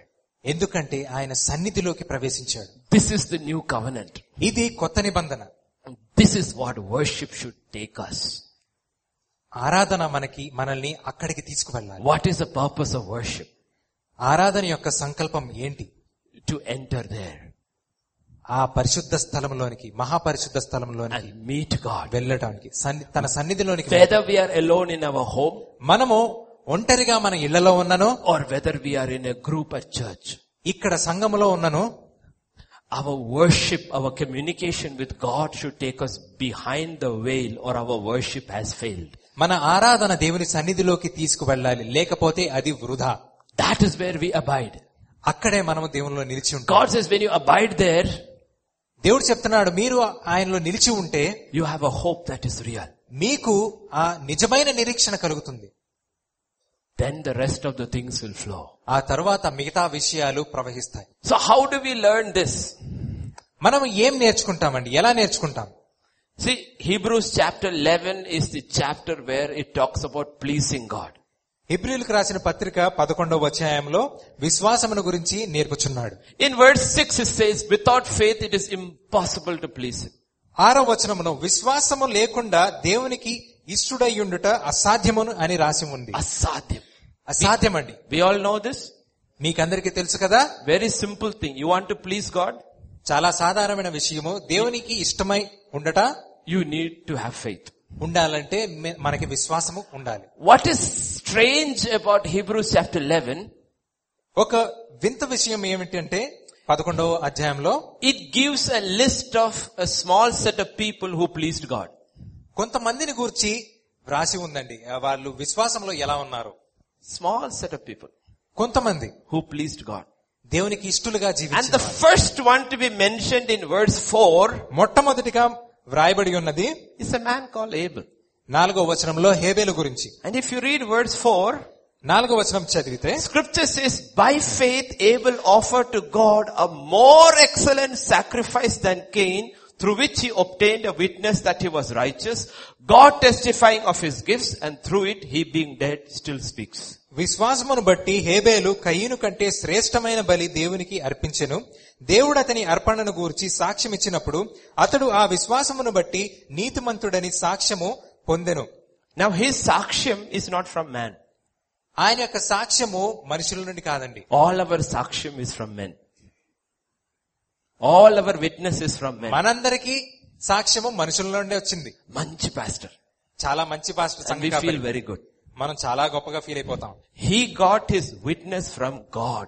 God testified of him. కానీ హేబేలుకి ఎక్కడి నుండి వచ్చిందండి? దేవుని నుండి సాక్ష్యం వచ్చింది. And what is God's witness? ఏంటి దేవుడు సాక్ష్యం ఇచ్చింది? Abel is righteous. Abel is righteous. నీతిమంతుడు అని దేవుడు సాక్ష్యం ఇచ్చాడు. Righteous means this man has a right standing with God. నీతిమంతుడు అంటే దేవుని ఎదుట నిటారుగా ఉండటం అండి. But what did he యథార్థంగా do? ఉండడం. What did he do to be declared righteous? కానీ ఆయన ఏం చేశాడు? యథార్థంగా నీతిమంతుడని సాక్ష్యం పొందుటకు Scripture says he brought an offering. లేఖనం రాస్తుంది ఆయన ఒక బలిని తీసుకువచ్చాడు. 2 boys brought 2 offerings. ఇద్దరు కుర్రాళ్ళు 2 బలులని తీసుకొచ్చారు. Only thing mentioned about them are their offerings. రెండే విషయంలో రాసి ఉన్నాయండి వాళ్ళ యొక్క సమర్పణల గురించి. We read their account in Genesis 4:3-5. You will see both brought offerings. ఆది కాండములో వారు తెచ్చిన బలులు ఏం తెచ్చారో రాసి ఉన్నది. In the process of time, it came to pass that Cain brought an offering of the fruit of the ground to the Lord. Abel also brought of the firstborn of his flock and their fat, and the Lord respected Abel and his offering. కొంతకాలమైన తర్వాత కయీను పొలము పంటలో కొంత యెహోవాకు అర్పణగా తెచ్చెను. హేబేలు కూడా తన మందలో తొలుచూలన పుట్టిన వాటిలో క్రొవ్విన వాటిని కొన్ని తెచ్చెను. యెహోవా హేబేలును అతని అర్పణను లక్ష్యపెట్టెను. This Abel and Cain represents two groups of people in the church, not in the world, in the church. హేబేలు కయీను లోకమును గురించి కాదు కానీ సంఘములో రెండు భాగాలుగా ఉన్న ప్రజల గురించి వ్రాసి సాదృశ్యం. Those who bring offerings to God. ఎవరైతే దేవునికి సమర్పణలు బలులు Not the తెస్తారో, world, not the world, people in the church. లోకములో గురించి కాదండి, సంఘములో ఉన్న వారి గురించి. What separates this group? ఏది వాళ్ళని తేటపరుస్తుంది? God separates this group.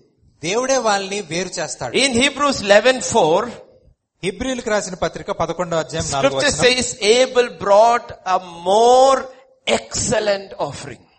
హేబేలు కయీను కంటే శ్రేష్టమైన బలిని తీసుకువచ్చెను. Abel offered to God a more excellent sacrifice. హేబేలు కయీను కంటే మరి శ్రేష్టమైన బలిని సమర్పించెను. What did he offer? ఏం సమర్పించాడండి? Sacrifice. ఒక బలిని సమర్పించాడు. Bali. బలి అండి. Please understand this. మీరు అర్థం చేసుకోవాలి. In the core of every strong relationship there is sacrifice. ప్రతి ఒక్క సహవాసంలో సంబంధంలో ఏదో ఒక త్యాగము బలి ఉంటుంది. Where there is no sacrifice, ఎక్కడైతే త్యాగం లేదో there is no relationship with God or man. అక్కడ దేవునితో గాని ప్రజలతో గాని సంబంధం లేదు. The strength of a relationship is determined by this sacrifice. ఒక సంబంధం, ఒక సహవాసం గురించిన శక్తి, బలము అది దానిలో ఉన్న ఇమిడి ఉన్న త్యాగంతో చెప్పవచ్చు.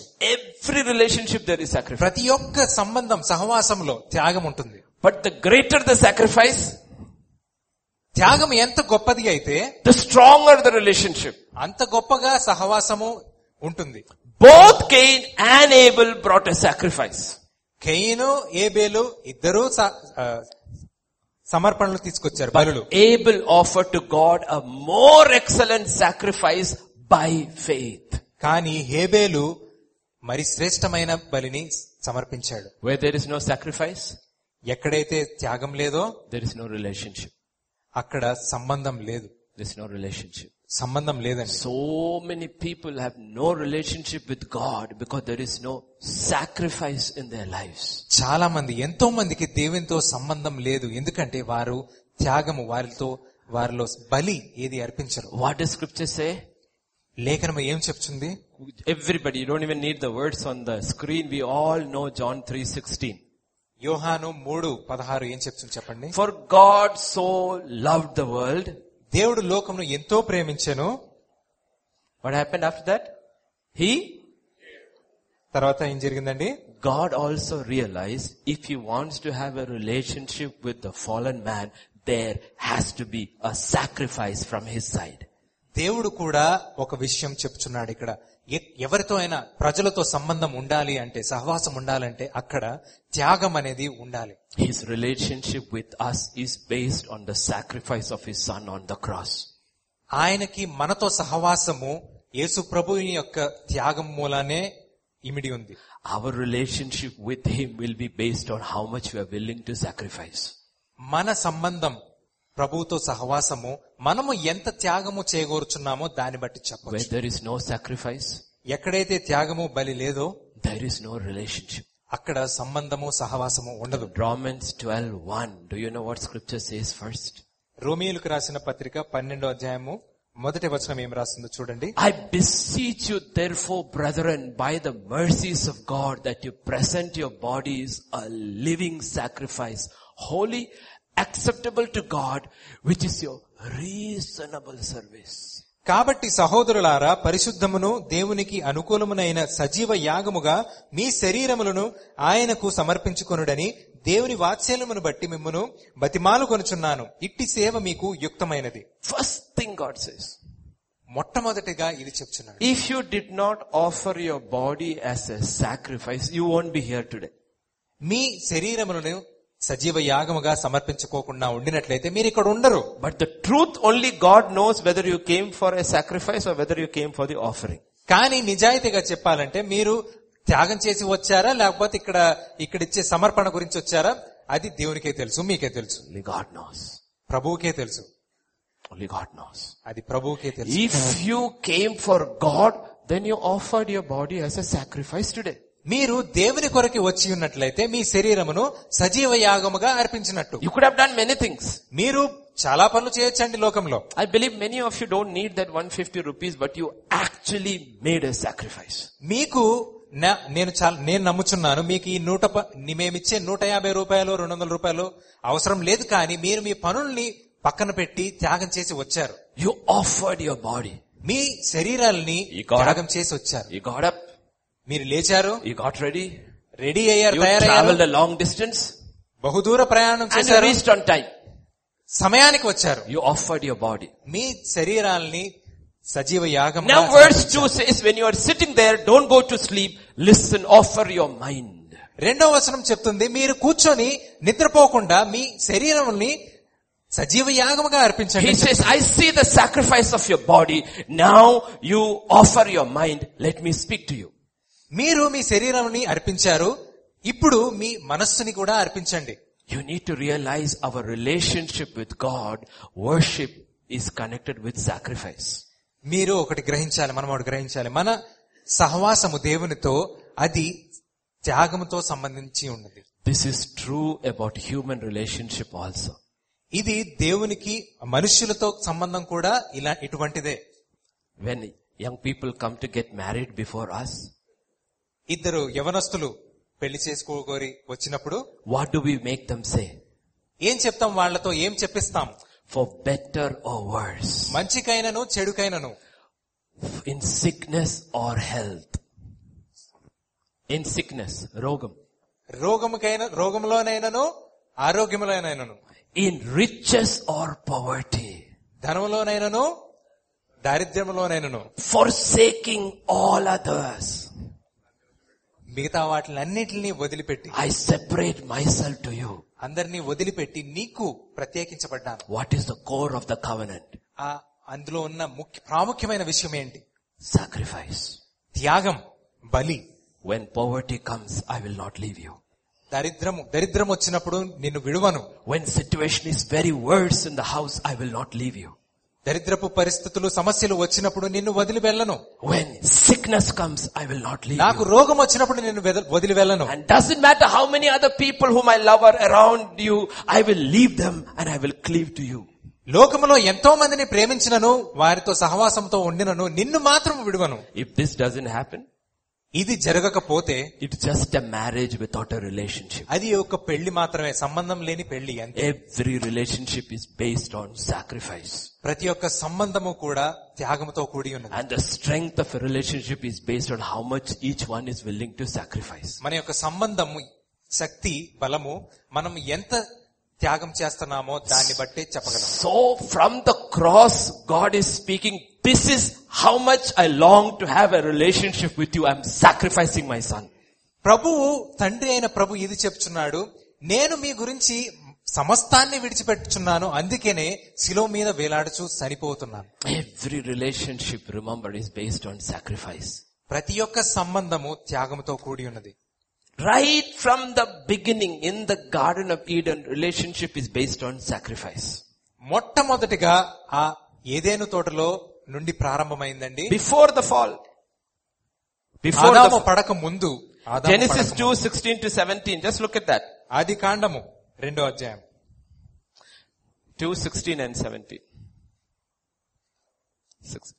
And the Lord commanded the man, saying, of every tree of the garden you may freely eat, but of the tree of the knowledge of good and evil you shall not eat. For in the day that you eat of it, you shall surely die. అయితే మరియు దేవుడైన యెహోవా, ఈ తోటలో ఉన్న ప్రతి వృక్ష ఫలమును నీవు నిరభ్యంతరముగా తినవచ్చును, అయితే మంచి చెడ్డల తెలివినిచ్చు వృక్ష ఫలమును తినకూడదు, నీవు వాటిని తిను దినమున నిశ్చయముగా చచ్చెదవని నరునికి ఆజ్ఞాపించెను. You know what God is saying? దేవుడు ఏం చెప్పుచున్నాడు? You can eat this. నీవు ఇది తినొచ్చు. You can eat this. అది తినొచ్చు. You can eat this. అది తినొచ్చు. You can eat this. ఇంకొకటి తినొచ్చు. You can eat this. అన్ని తినొచ్చు. You can eat this. అది తినొచ్చు. You cannot eat this. కానీ ఇది మట్టుకు తినకూడదు. You have to sacrifice this. ఇదొక్కటి మాత్రం త్యాగించేయాలి. So that we can have a relationship. ఎందుకంటే మనకి సంబంధం ఉండాలంటే. If you don't sacrifice this, ఇది నీవు త్యాగం చేయకపోతే you will lose this. నీవు నాతో సంబంధం కోల్పోతావు. Simple. అంతే అండి. One sacrifice. అది ఒకే ఒక త్యాగం. Before the fall, only one sacrifice. ఆదాము పడక ముందు అది ఒకే ఒక After the త్యాగం. fall, many sacrifices. ఆదాము పడిన తర్వాత, పాపములో పడిన తర్వాత ఎన్నో త్యాగాలు. Before and after the fall, relationship was based on sacrifice. ఆదాము పాపములో పడక మునుపు, ఆదాము తర్వాత కూడా త్యాగముతో కూడినవి. And relationship of Adam and Eve with God is based on this one tree, not the other trees. ఆదాము హవ్వలతో సంబంధము ఈ ఒక్క చెట్టుకి సంబంధించి మాత్రమే ఉంది. You can eat apple. మీరు ఆపిల్ పండు తినొచ్చు. You can eat orange. బత్తాయి తినొచ్చు. You can eat everything. ఏదైనా తినొచ్చు. But if you eat this, కానీ ఈ మంచి చెడ్డలు ఇచ్చే ఫలం this will determine your relationship. ఇది నిర్ధారిస్తుంది మన యొక్క సంబంధం. Your TV has 200 channels. మన టీవీలో 200 ఛానల్ ఉంటాయండి. And when you are going, మనం బయటకు వచ్చేటప్పుడు you tell your child, పిల్లలకి ఈ విధంగా చెప్తాం, don't watch channel 7. Channel number 7 అది మాత్రం చూడొద్దు. That will determine whether you have a relationship with the child or not. అది ఆ విషయం చెప్పేస్తుంది మీకు మీ పిల్లలకి సంబంధం ఎలా ఉంది అని. Therefore in the Bible God says, do this, don't do this. అందుకే లేఖనంలో చెప్తుంది, ఇది చేయండి, ఇది చేయకుడి అని. That will determine whether we have a relationship with him or not. అదే నిర్ధారిస్తుంది మనం దేవునితో సంబంధం కలిగి ఉంటామా లేదా అని. After the fall, పాపంలో పడిన తర్వాత the first step towards restoration is also based on sacrifice. దేవునికి సన్నిహితంగా ఉండుటకు త్యాగమే చేయాల్సి వచ్చింది. In Genesis 3 and verse 21, ఆదికాండము 3:21, it is not man, it is God. ఇది దేవుడు, మానవుడు కాదండి. Also for Adam and his wife, the Lord God made tunics of skin and clothed them. దేవుడైన యెహోవా ఆదామునకును అతని భార్యకును చర్మపు చొక్కాయిలను చేయించి వారికి తొడిగించెను. So there had to be a sacrifice for relationship to be restored. అక్కడ ఒక బలి సమర్పణ జరిగింది దేవునితో సంబంధం సమకూర్చడానికి. We don't know. మనకి తెలియదు. In the garden 2 animals were killed. ఎన్ని జంతువులు చంపబడ్డాయో. It's very painful. చాలా కష్టమైన పని అండి For God. దేవునికి This is the first death in his creation. ఇది తన సృష్టిలో మొట్టమొదటి చావు, మరణము. Maybe 2 lambs. బహుశా 2 గొర్రెలేమో. Which he created. ఆయన చేశాడు, ఆయన Which సృష్టించాడు. Adam named. ఆదాము పేరు పెట్టాడు. God loved this lamb. దేవుడు దాన్ని ప్రేమించాడు. Adam loved this lamb. ఆదాము ప్రేమించాడు. And now they realize if they need to have a relationship, there has to be a sacrifice. ఇప్పుడు వాళ్ళు తెలుసుకుంటున్న విషయం ఏంటంటే, దేవునితో సంబంధం మళ్ళీ తిరిగి పునరావృతం కావాలంటే ఒక త్యాగం జరగాలి. On that sacrifice, ఆ త్యాగం కాదండి, our relationship is restored. ఒక సంబంధము పునరావృతం కావాలి. Adam and Eve are outside. ఆదాము హవ్వ బయటకు వచ్చారు. And they have 2 sons. అప్పుడు వారికి 2 కుమారులు కలిగారు, Cain and Abel. కయీను, హేబేలు. We don't know story because it is not written. మనకి మొత్తము విషయం తెలియదు, ఎందుకంటే వ్రాయబడలేదు. For many years, చాలా సంవత్సరాల వరకు our children will grow in our shadow. మన పిల్లలు మన నీడలో పెరుగుతారు. They will come to church with us. మనతో సంఘానికి వస్తారు. They will sing along. మనతో కూడా కలిసి They పాడతారు. will go back. మనతో కూడా వెనక్కి వస్తారు. What is in their heart we really know. వాళ్ళ హృదయాల్లో ఏముందో మనకు తెలియదు. One day they have to make their stand for God. కానీ ఒకానొక దినము దేవుని ఎదుట వాళ్ళ స్థానము ఏంటో వ్యక్తపరచుకోవాలి. So scripture says, దేవుని వాక్యం చెప్తుంది, when the time came, ఆ సమయము వచ్చినప్పుడు, not Adam, ఆదాము కాదు, for Cain and Abel to step out from the shadow of Adam, కయీను, హేబేలు ఆదాము యొక్క నీడ నుండి బయటకు వచ్చినప్పుడు, offering time. అది సమర్పణా సమయము. We don't know. మనకి తెలియదండి. For many years, every year, did Adam offer a sacrifice? ప్రతి సంవత్సరము ఆదాము ఒకవేళ సమర్పించాడా బలి? Or did he tell them about what happened in the garden? తోటలో, ఏదైనా తోటలో ఏం జరిగిందో వాళ్ళిద్దరికి కుమారులకి చెప్పాడా? We don't know. మనకి తెలీదు. Only thing, a time has come. కానీ ఆ సమయం ఆసన్నమైంది. And both brought sacrifice. అప్పుడు వారిరువురు సమర్పణ తీసుకొచ్చారు. Both brought offerings. ఇద్దరూ తీసుకొచ్చారు. There was sacrifice in both. ఇద్దరిలోనూ త్యాగం ఉన్నది. Cain has worked hard. కయీను చాలా కష్టపడ్డాడు. Washed over his fruits. తన పళ్ళను శుభ్రపరిచాడు. For a long time. చాలా సమయం. Now it is grown. ఇప్పుడు చాలా ఇది పెరిగిందండి ఇప్పుడు. And he plucked it all. అన్నిటినీ కోసాడు ఇప్పుడు. Hard work. చాలా కష్టపడ్డాడు. Sacrifice. శ్రమ పడ్డాడు. And he brought it. ఆయన దేవుని ఎదుటకు తీసుకొచ్చాడు. And he brought it before God. దేవుని ఎదుట పెట్టాడు. Abel, it is different. హేబేలుది వేరే విషయం. He has reared these lambs. ఆయన తన గొర్రె పిల్లల్ని పెంచాడు. Now he has to pick one. ఇప్పుడు వాటిల్లో ఒకదాన్ని తీసుకోవాలి. I don't know whether he had a knife. నాకు తెలియదండి ఆయన దగ్గర ఒక కత్తి ఉందేమో లేదో. Knives all came much later. కత్తులు కటారులన్నీ చాలా తర్వాత వచ్చాయండి. Through the generations of Cain. కయ్యేనుకు సంబంధించిన తరాలను బట్టి వచ్చాయి. Maybe it is a stone. అది ఒక రాయి ఉండొచ్చు, బండరాయి ఉండొచ్చు. He must have held the lamb and hit it on the stone. అది తీసుకొని గొర్రెపిల్లి యొక్క తల మీద కొట్టాడేమో. And now he's bringing the meat. ఇప్పుడు దాని యొక్క మాంసము తీసుకొస్తున్నాడు. There is offering both. ఇది దాని యొక్క వారి ఇరువురు సమర్పించిన బలి, వారి ఇరువురు సమర్పించిన అర్పణ. Scripture says, దేవుని వాక్యము చెప్పుతున్నది Hebrews 11:4, హెబ్రీయులకు రాసిన పత్రిక 11:4 by faith, విశ్వాసంతో కూడా by faith, విశ్వాసంతో a more excellent sacrifice than Cain. కయీను కంటే మరి శ్రేష్టమైన బలిని. Faith comes from విశ్వాసము వినుట వలన hearing. So maybe he heard his father say what happened in the garden. బహుశా ఆదాము తన తండ్రి అయిన ఆదాము ఏం చెప్పాడో, ఏదైనా తోటలో ఇలా జరిగిందని చెప్పాడు, అది విన్నాడేమో. Are you getting the picture? మీరు అర్థం చేసుకుంటున్నారా అండి, గ్రహిస్తున్నారా? Often people approach God for a relationship with no sacrifice. చాలా సార్లు చాలా మంది దేవుని ఎదుటకు ఏ త్యాగము లేకుండా సంబంధం కొరకు వస్తారు. Approaching God for something, దేవుని ఎదుటకు ఒక విషయం కొరకు వచ్చి, and approaching God for a relationship, దేవుని ఎదుటకు సంబంధం కొరకు రావటం, they are two different things. రెండు వేర్వేరు విషయాలు. They are not the same. ఆ రెండు ఒకటి కాదండి. Whenever people came to Jesus, ఎప్పుడైనా యేసు ప్రభు దగ్గరికి ఎవరైనా వచ్చినప్పుడు he asked them a question. వారిని యేసు ప్రభు ఈ ప్రశ్న అడిగాడు. What do you want? నీకేం కావాలి? Oh, I am blind. I am blind. నాకు కళ్ళు కనబడట్లేదు. He said, take your sight. Okay సరే, నీకు I am sick. కళ్ళు తెరచబడును. Spoke healing. నాకు మాట రాదు. I am a leper.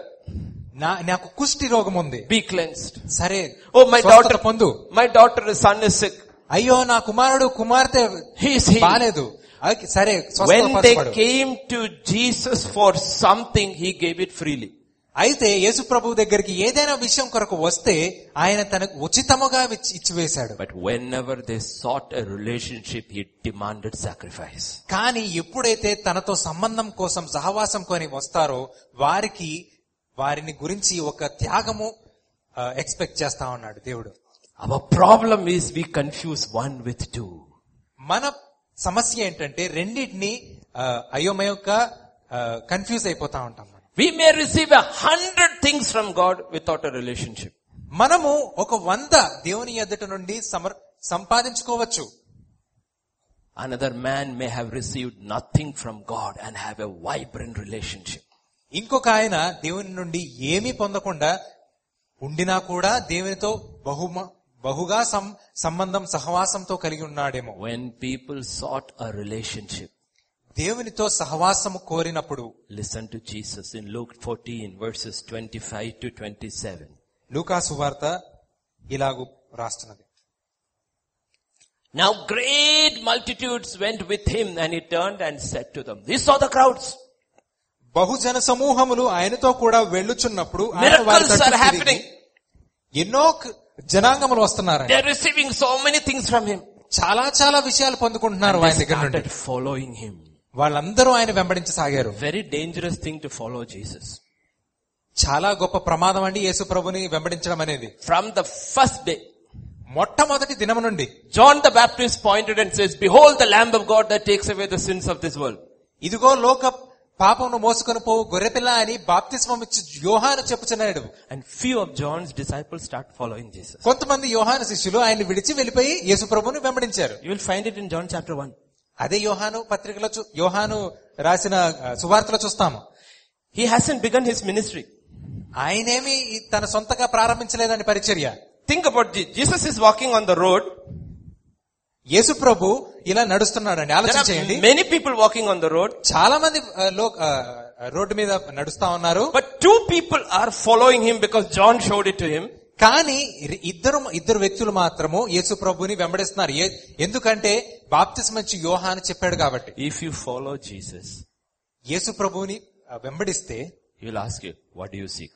ఆయన అడుగుతాడు, మీకేం కావాలి, ఏం కోరుతున్నారు? They were shocked. They didn't know what to say. వాళ్ళు ఆశ్చర్యపోయారు. వాళ్ళకి ఏం చెప్పాలో అర్థం కాలేదు. They said, we want to see where you stay. వాళ్ళు కంగారు పడిపోయి మీరు ఎక్కడ ఉంటారని అడిగేశారు. That's how we will all some answer will come. అలాగే మనం కూడా ఏం చెప్పాలో అర్థం కాక ఏదో మాట్లాడేస్తాం. And Jesus was not like my young men. He said, come and see. యేసు ప్రభు మన యవ్వనస్తులా కాకుండా ఆయన రండి నేను తీసుకెళ్తా చూడండి అని చెప్పాడు. This is nothing under my table. You can come and see. నా టేబుల్ కింద ఏం లేదండి, మీరు రండి కూర్చోండి అని చెప్తాడు. So crowds were following him. ఎంతో మంది బహుజనాంగము ఆయన వెంబడిస్తున్నారండి. How happy we would be if crowds came to our churches. మనం ఎంత సుఖంగా ఆనందంగా ఉంటామండి. మనం చాలా బహుజనాంగం మన సంఘానికి వస్తే. Because we are like Judas. Crowds is equal to offerings. మనం యూదా ఇస్కరియోతు లాగండి, ఎంతమంది జనాంగం వస్తే అంత ఆఫరింగ్లు వస్తాయని. Jesus was different. యేసు ప్రభు వేరు. He turned and said to them, if anyone comes to me and does not hate his father, mother, wife, children, brothers, sisters, yes, his own life, he cannot be my discipleship. ఎవడైనాను నా యొద్దకు వచ్చి తన తండ్రిని, తల్లిని, భార్యను, పిల్లలను, అన్నదమ్ములను, అక్క చెల్లెండ్రను, తన ప్రాణమును సహా ద్వేషించకుంటే వాడు నా శిష్యుడు కానేరడు. He says, if you want anything from me, ఆయన చెప్తున్నాడు, మీకు ఏమైనా కావాలంటే you can take it. తీసేసుకోవచ్చు, ఉచితంగా తీసుకోండి. You want a relationship with me? నాతో సహవాసం కావాలనుకుంటే మాత్రము it may cost you everything. మీకు అది చాలా త్యాగం చేయాల్సిన అవసరం ఉంటుంది. What is he saying? ఏం చెప్తున్నాడని? He is saying a genuine relationship is based on sacrifice. ఆయన నిజమైన సంబంధం కలిగి ఉండాలంటే త్యాగం కలిగి ఉండాలని చెప్తున్నాడు. Abiding relationship with God will cost you maybe every other relationship. ఆయనతో నిలిచి ఉండాలి, నిరంతరము నిలిచి ఉండాలి అంటే బహుశా మీరు మీ మిగతా సంబంధాలని త్యాగం చేయాల్సి వస్తుంది. When you got married, మీరు వివాహం చేసుకున్నప్పుడు it cost you a lot of other relationships. అది మీ పక్కనున్న మిగతా సంబంధాలని చాలా త్యాగం చేయాల్సి వచ్చింది. అవునా కదా? Isn't it true? నిజమా? When you get married to Jesus, మీరు యేసు ప్రభువుతో వివాహము పొందినట్లయితే it will demand even more. అది ఇంకా ఎక్కువ త్యాగం కోరుతుంది. That's what scripture says. God so loved the world, he gave. అందుకే వాక్యం చెప్తుంది, దేవుడు లోకముని ఎంతో ప్రేమించెను, అందుకే మనకి ప్రభువుని ఇచ్చాడు. In Acts 20 verse 35, this is what Paul will say. అపోస్తల కార్యములు 20వ అధ్యాయంలో 25. 25వ అధ్యాయం. And indeed, no, one second, what did I say? 2035. It is more, Jesus said, it is more blessed to give than to receive. ఇచ్చుట కంటే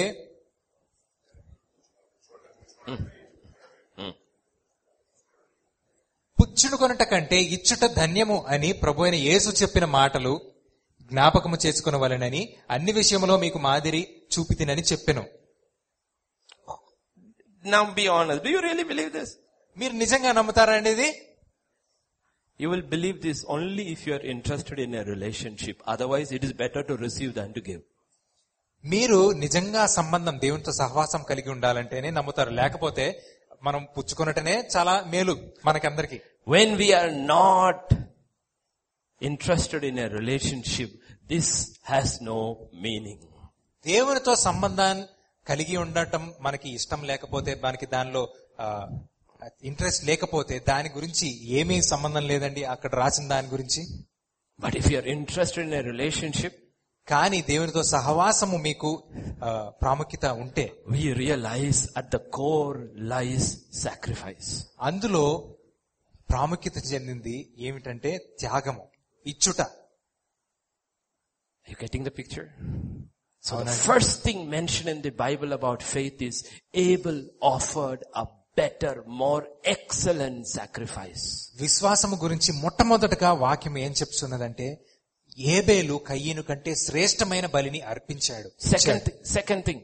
రెండో విషయం, for a sacrifice to be excellent in God's eyes. ఒక బలి త్యాగము దేవుని ఎదుట శ్రేష్టముగా ఉండాలంటే, because remember, sacrifice is there in both offerings. జ్ఞాపకం చేసుకోండి, రెండు త్యాగాల్లో, రెండు బలుల్లో ఒక త్యాగము ఉంది. Cain also sacrificed and brought. కయ్యను కూడా చాలా త్యాగం చేశాడు. Abel also sacrificed and brought. హేబేలు కూడా త్యాగం చేశాడు.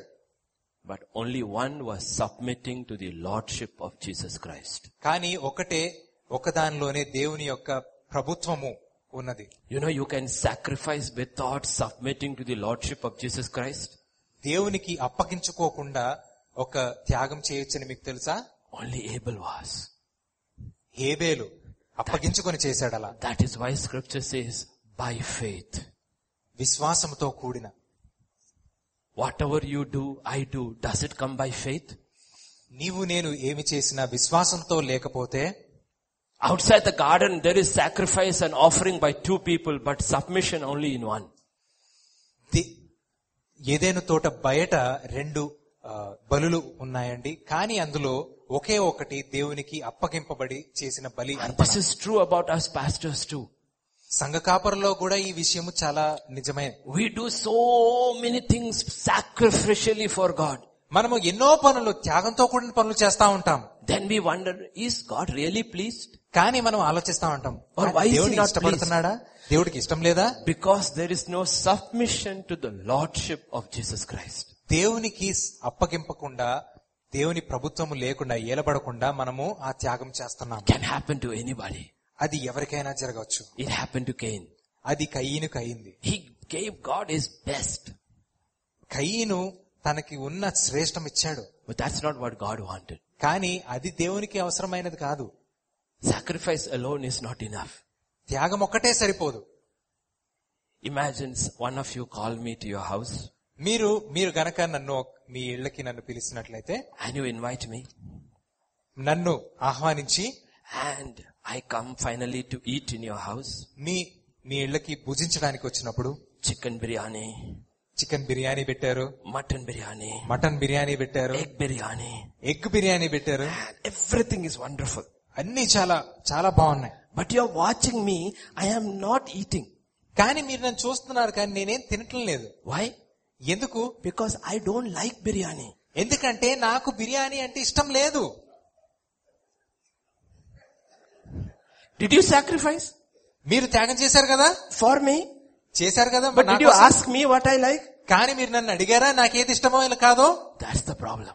అదే మన యొక్క సమస్య. We sacrifice so much for God, but we forget to ask God, do you like my sacrifice? మనం ఎన్నో త్యాగాలు చేస్తాము, కానీ దేవుని అడగటం మర్చిపోతాం. ఇది ఇష్టమా కాదా? Sacrifice for God. కయ్యను త్యాగం చేశాడు, బలర్పించాడు.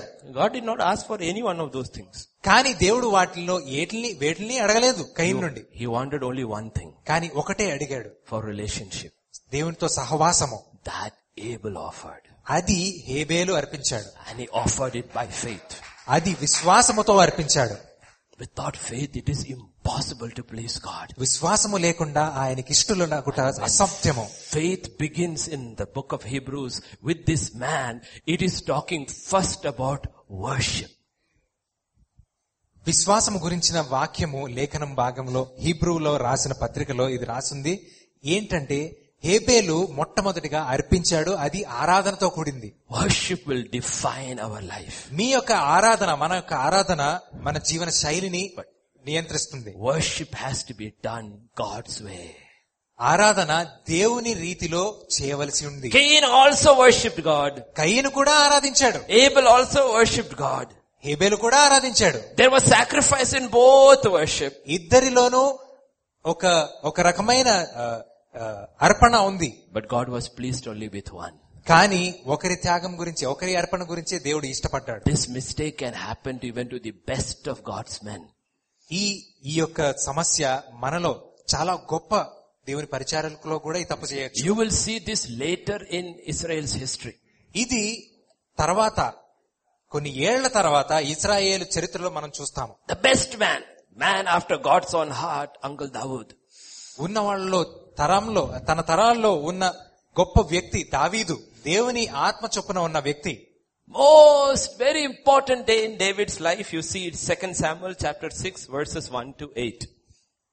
2 సమూయేలు 6వ అధ్యాయము verses 1 to 8. You can read it in Telugu. తర్వాత దావీదు ఇశ్రాయేలీయులలో 30,000 మంది శూరులను సమకూర్చుకొని బయలుదేరి కెరూబుల మధ్య నివసించు సైన్యములకు అధిపతియగు యెహోవా అను తన నామమును పెట్టిన దేవుని మందసమును అచ్చట నుండి తీసుకుని వచ్చుటకై తన యొద్దనున్న వారందరితో కూడా బాయిలా యెహూదాలో నుండి ప్రయాణమాయెను. వారు దేవుని మందసమును క్రొత్త బండ మీదకెక్కించి గిబియానులోనున్న అబీనాదాబు యొక్క ఇంటిలో నుండి తీసుకుని రాగా అబీనాదాబు కుమారులకు ఉజ్జాయును అహ్యోయును ఆ క్రొత్త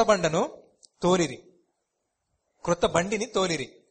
దేవుని మందసము గల ఆ బండిని గిబియాలోని అబీనాదాబు ఇంటి నుండి తీసుకుని రాగా అహ్యో దాని ముందర నడిచెను. దావీదును ఇశ్రాయేలీయులందరూ సరళ వృక్షపు కర్రతో చేయబడిన నానా విధములైన సితారలను, స్వరమండలములను, తంబురలను, మృదంగములను, పెద్ద తాళములను వాయించుచు యెహోవా సన్నిధిని నాట్యమాడుచుండిరి. వారు నాకోను కళ్ళెము దగ్గర వచ్చినప్పుడు ఎడ్లకు కాలు జారినందున ఉజ్జా చేయి చాపి దేవుని మందసమును పట్టుకొనగా యెహోవా కోపము ఉజ్జా మీదకు రగులుకొనెను. అతడు చేసిన తప్పును బట్టి దేవుడు ఆ క్షణమందే అతని మొత్తగా అతడు అక్కడే దేవుని మందసమునొద్ద పడి చనిపోయెను.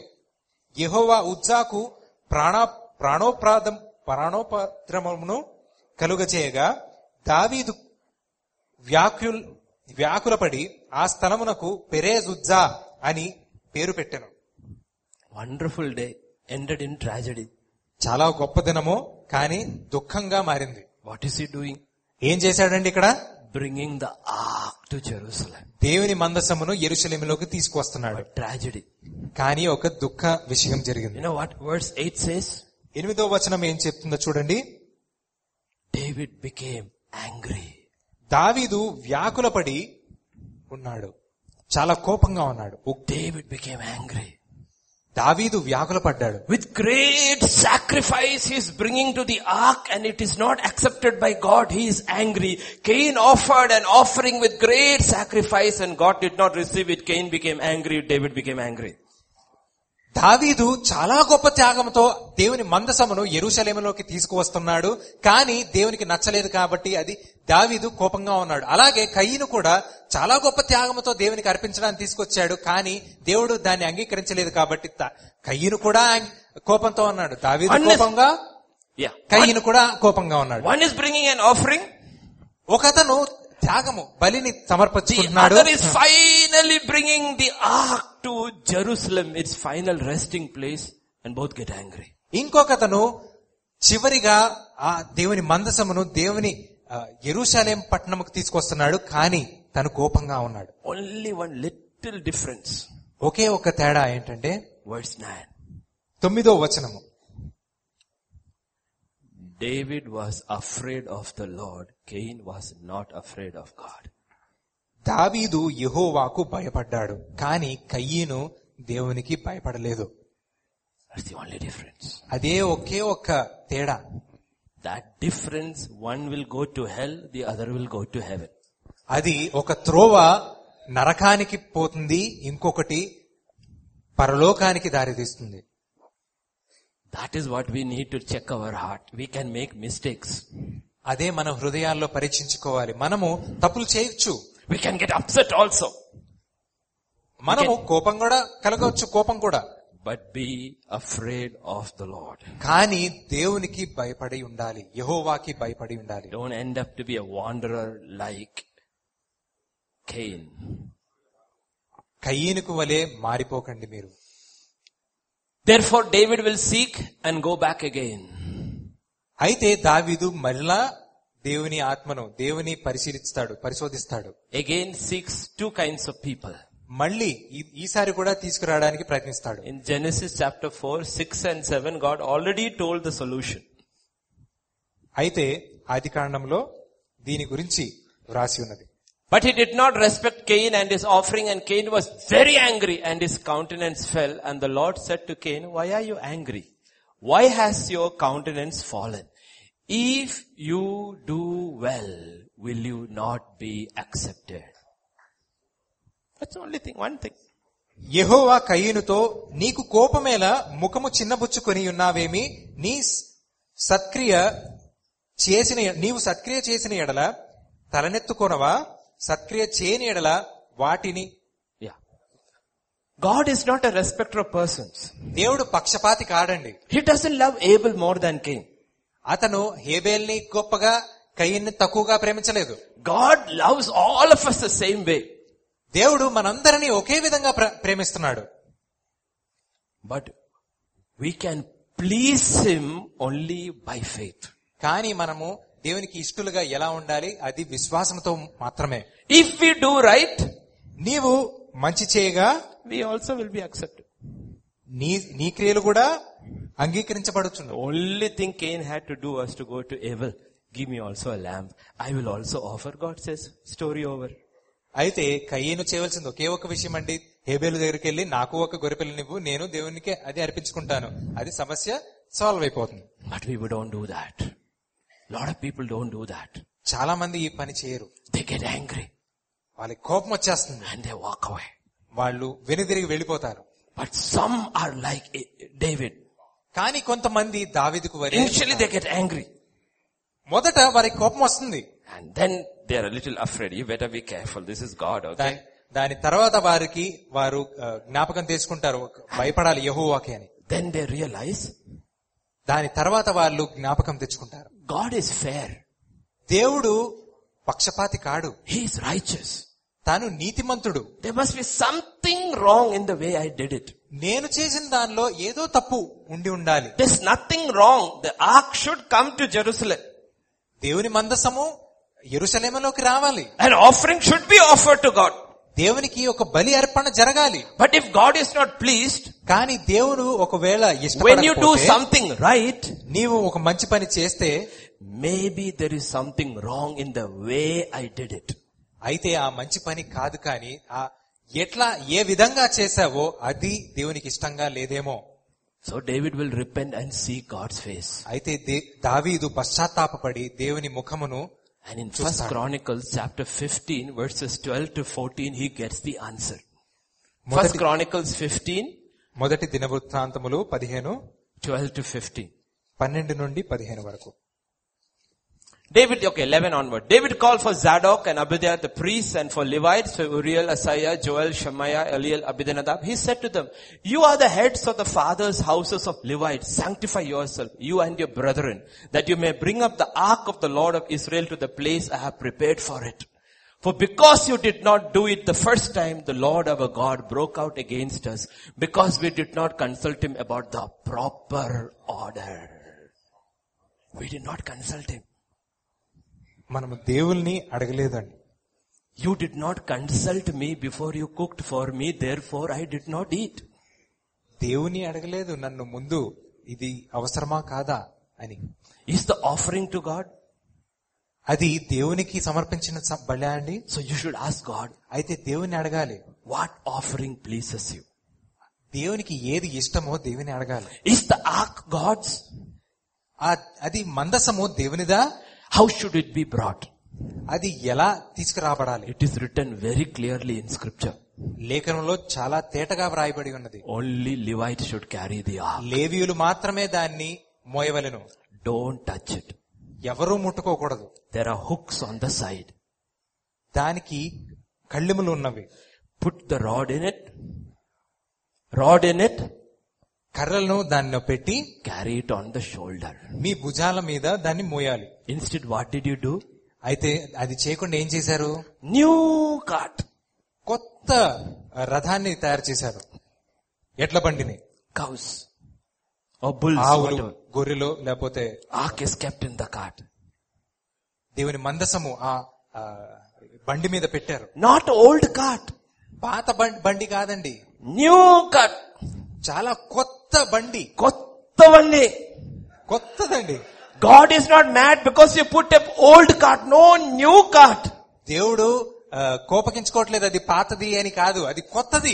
You may bring a new thing to your church. God is not interested. He wants to know whether you are doing it His way or not.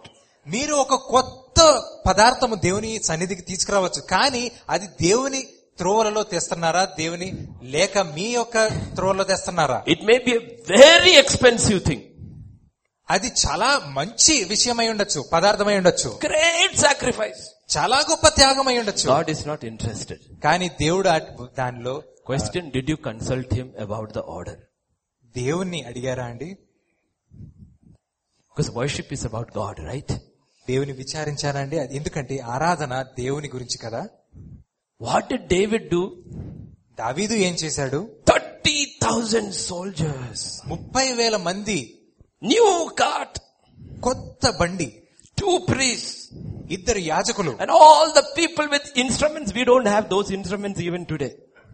అటువంటి మ్యూజిక్ ఇన్స్ట్రుమెంట్స్ ఇప్పుడు కూడా లేవండి అవి. Huge crowd. చాలా గొప్ప జనాంగము. Question.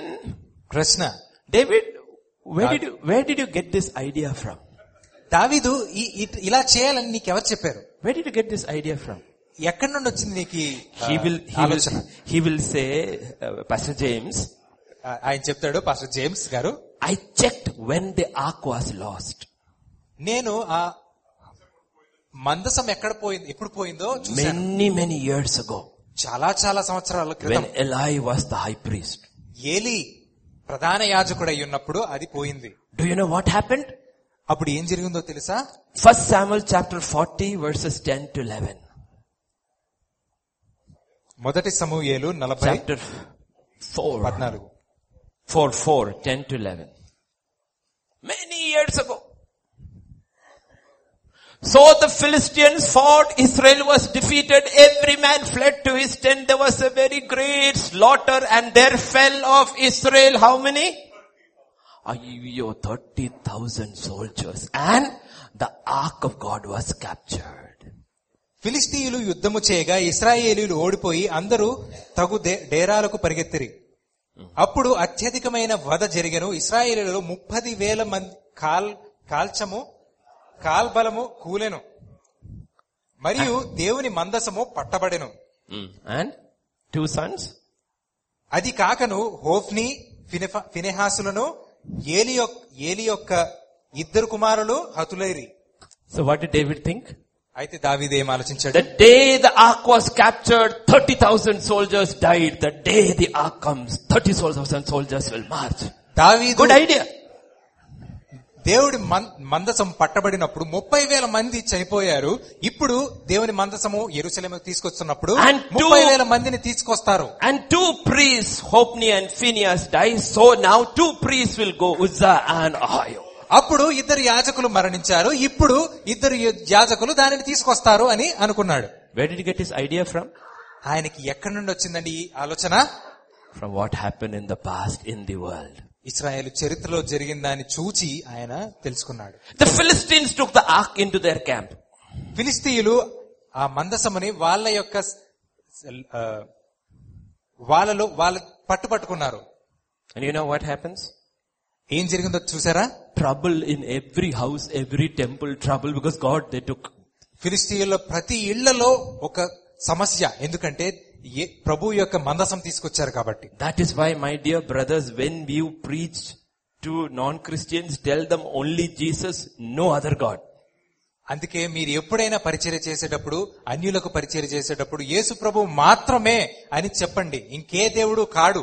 You know what happens? ఎందుకంటే ఏం జరుగుతుందో తెలుసా? Many of them won't say that. చాలా మంది పరిచారకులు అది చెప్పరు. And the poor fellow hears about Jesus also. అతడు ఏం చేస్తాడు? విన్నవాడు యేసు ప్రభు కూడా ఒక దేవుడు అనుకుంటాడు. Jesus heals. Yesu Prabhu స్వస్థపరుస్తాడు. Jesus is not Lord, Jesus is healer. యేసుక్రీస్తు ప్రభువు కాడు, యేసుక్రీస్తు స్వస్థపరిచేవాడు. And you know what happens? అయితే ఏం జరుగుతుందో చూస్తారా? He goes to the market. ఆయన మార్కెట్ కి వెళ్ళి buys a picture of Jesus. దేవుని పటం ఒకటి, యేసు ప్రభు పటం ఒకటి కొనుక్కొని hangs that also against the wall with all the other pictures. అక్కడ ఉన్న వరుసలో ఉన్న దేవుళ్ళన్నిటిలో పాటు యేసు ప్రభువు కూడా పెట్టేస్తాడు. Like Israel Philistines took the ark to their town. ఫిలిస్తీన్లు కూడా అదే పని చేశారు. From that day, instead of healing, trouble starts in his house. ఆ రోజు నుండి ఎప్పుడైతే యేసు ప్రభు పటం పెట్టుకుంటాడో ఆ రోజు నుండి ఇంకా సమస్యలు ఎక్కువ అవుతాయి. Whether it is a picture or anything, you take our name of our God and put him with along others, he will start judging immediately. ఎప్పుడైతే మిగతా దేవుళ్ళ వరుసలో యేసు ప్రభువుని కూడా పెడతారో మిమ్మల్ని యేసు ప్రభు న్యాయం తీర్పు తీరుస్తాడు. So the Philistines said, let their God go back. Please, we don't want their God. అయితే ఫిలిస్తీయులు భయపడిపోయి మీ దేవుణ్ణి మీరు తీసుకెళ్ళిపోండి అని చెప్పేసి పంపించేస్తా ఉన్నారు. 1 Samuel chapter 6 verse 7 and 8. How did they send the ark back? కాబట్టి మీరు క్రొత్త బండ ఒకటి చేయించి కాడి మోయని పాడి ఆవులను రెంటిని తోలి తెచ్చి బండికి కట్టి వాటి దూడలను వాటి దగ్గర నుండి ఇంటికి తోలి యెహోవా మందసమును ఆ బండి మీద ఎత్తి అపరార్థముగా 7 and 8, yeah. అపరార్థముగా ఆయనకు మీరు అర్పించవలసిన బంగారపు వస్తువులను దాని ప్రక్కనే చిన్న పెట్టెలో ఉంచి అది మార్గమున పోవునట్లు విడిచిపెట్టుడి. How did the Philistines send it back? ఫిలిస్తీయులు ఎలా పంపించారండి? ఒక క్రొత్త బండి తయారు చేశారు. కొత్త బండి. Put the ark of the Lord in the కొత్త బండి. What did David do? 30,000 men, కొత్త బండి, and put the ark over there. God said, I am not pleased. Are you a Philistine or are you an Israelite?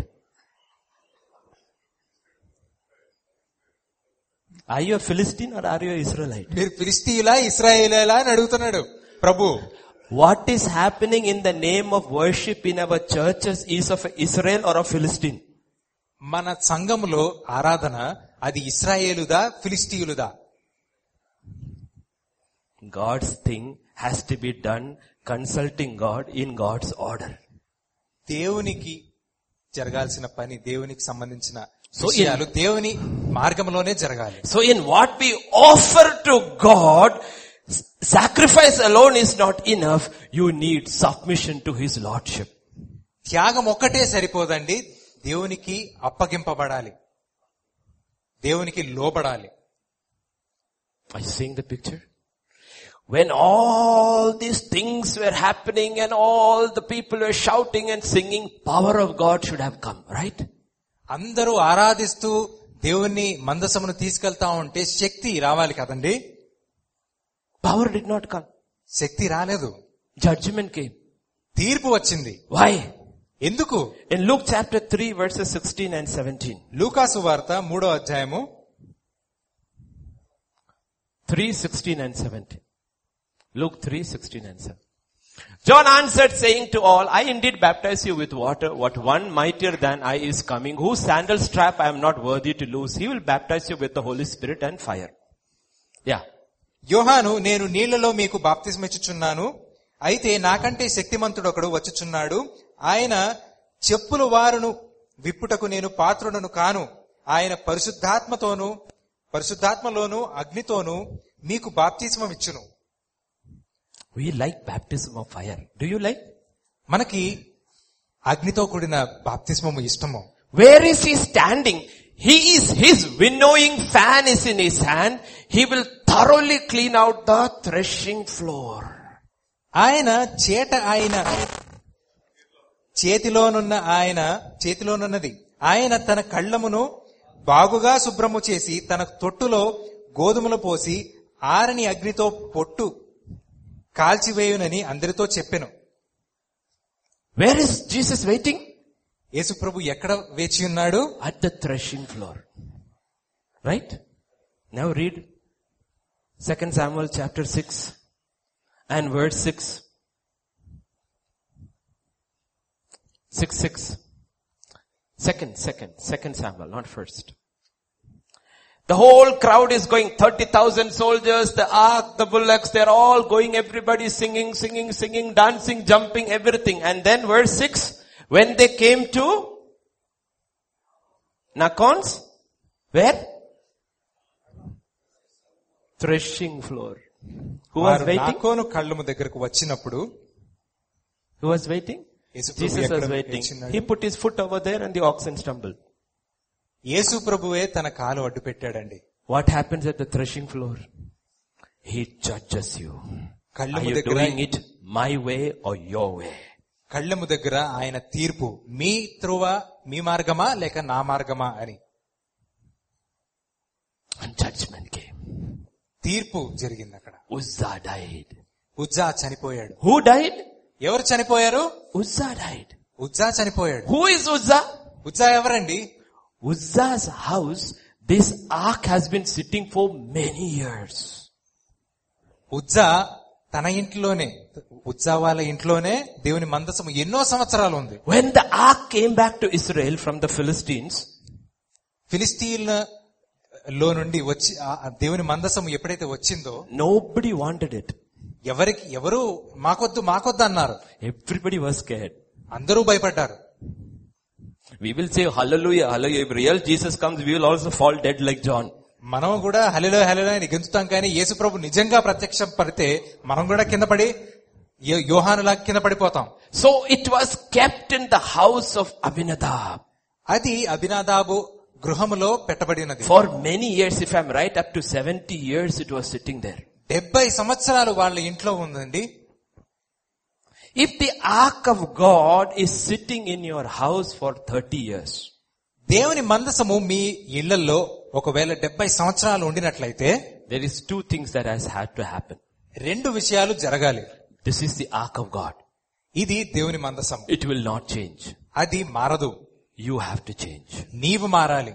If you don't change, నీవు మారకపోతే this will destroy you one day. అది నీకు తీర్పు తీరుస్తుంది. The problem is this. సమస్య ఇదే. When Uzzah goes in the morning, Uzzah పొద్దున లేచి, first day ark of the Lord. మొట్టమొదటి రోజు కింద మోకాల్లోని, After 2 months, రెండు నెలల తర్వాత ark of the Lord. కొద్దిగా వంగాడు. After 1 year, సంవత్సరం తర్వాత ark of the Lord. Hi చెప్పాడు. After 2 years, in the evening I will do it. Now I have no time. కొన్ని సంవత్సరాల తర్వాత పొద్దున్న వెళ్ళేటప్పుడు కాదు కానీ వచ్చేటప్పుడు నాకు. That's the problem with us pastors. We get very familiar with God because He's been with us for a long time. మనం సంఘ కాపరులము, ఎంతో తెలిసి మనకి దేవుణ్ణి చాలా తేలికగా తీసుకుంటాము. So the oxen stumbled. అందుకే ఆ ఎడ్లు తొట్టిల్లారు. And the ark started sliding. దేవుని మందసము జారుతా ఉంది. What did Uzzah do? Uzzah ఏం చేశాడు? ఆపడానికి ప్రయత్నించాడు. It is written in scripture, no man will touch it. You will die. లేఖనంలో రాయబడి ఉన్నది, ఎవ్వరూ దాన్ని ముట్టుకోవడానికి వీల్లేదు, ముట్టుకుంటే చనిపోతావు. Why did he touch it? ఎందుకు ముట్టుకున్నాడు? Because this had been sitting in his house for so many years. He became familiar with the things of God. ఎందుకంటే తన ఇంట్లో 70 సంవత్సరాల నుండి ఉంది కాబట్టి తన్ని చాలా తేలిగా తీసుకున్నాడు. I bet you, మీకు ఒక ఛాలెంజ్ అండి. when service is going on here on a Sunday, ఆదివారం ఇక్కడ సర్వీస్ జరుగుతున్నప్పుడు, when a Hindu comes in, ఒక హైందవుడు వచ్చినప్పుడు, or a Muslim comes in, ఒక ముస్లిం వచ్చినప్పుడు, they will show respect. వాళ్ళు రెస్పెక్ట్ చూపించి, You know what the Christian does? క్రైస్తవుడు ఏం చేస్తాడో తెలుసా? When the word of God is going on, దేవుని వాక్యం జరుగుతున్నప్పుడు, hello. You know why? Because we have become familiar with the things of God. ఎందుకంటే దేవుని విషయాల్లో చాలా తెలిసిపోయా మనకి, తేలిగ్గా తీసుకుంటాం. And you don't wonder why is judgment coming into our homes and our lives. అందుకే దేవుని తీర్పు సంఘములో మొదటగా వస్తుంది. Because our God says, I wait at the threshing floor. ఎందుకంటే దేవుడు చెప్తున్నాడు, నేను కళ్ళెము దగ్గర వేచి ఉన్నాను. I will be honored in my house. నేను నా గృహములో ఘనపరచబడతాను. And you are my house. మీరు నా నివాస స్థలమై ఉన్నారు. So what happens? ఏం జరుగుతుంది? Either we have want a relationship with God without sacrifice. రెండు విషయాలు ఏదో ఒకటి జరగాలి. మనకి దేవునితో ఏ త్యాగం లేకుండా సంబంధం ఉండాలి, or we do a sacrifice without lordship. రెండోది త్యాగము లేని, without lordship we give sacrifice. దేవుని మాటలకి లోబడకుండా ఒక త్యాగము, ఒక సమర్పణ తీసుకొస్తాం. Both are unacceptable to God. రెండు ఏది దేవునికి ఇష్టం లేదు. And we go through life మనము జీవన ప్రయాణంలో without a deepening relationship with God. దేవునితో లోతైన సాంగత్యం లేకుండా జీవిస్తా ఉన్నాం. Do you remember Ezekiel's vision? హెజెకియేలు యొక్క విషయం చూసారా? The river is flowing from the threshold of the temple. ఆ నది ప్రవహిస్తా ఉన్నది. Come, come. రండి రండి, Come is the call.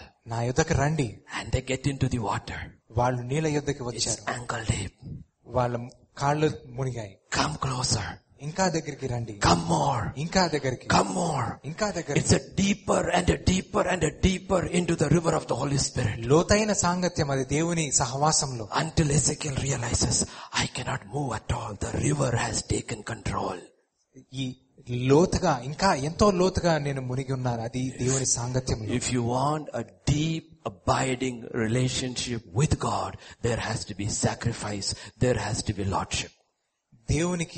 దేవునిలో మీరు లోతైన సహవాసం కలిగి ఉండాలంటే దేవునిలో నిలిచి ఉండాలి, దేవునికి లోబడి ఉండాలి. Because every relationship demands sacrifice. ఎందుకంటే ప్రతి ఒక్క సంబంధము ఒక త్యాగము కోరుతుంది. And the greatest relationship you and I can ever have now and eternity is our relationship with God. మనకి అతి గొప్ప సంబంధము అది దేవునితోనే ఉంటుందండి. And God says, I demand everything for that relationship. మరియు ప్రభువు చెప్తున్నాడు, మీతో ఉన్న ప్రతి ఒక్కటి నేను కోరుచున్నాను. So brothers, don't take the word you hear lightly. మీరు వినుచున్న వాక్యము తేలికగా తీసుకోవద్దు. Just because you have not been judged the first time or the 10th time or the 50th time, please don't ever think judgment will not come.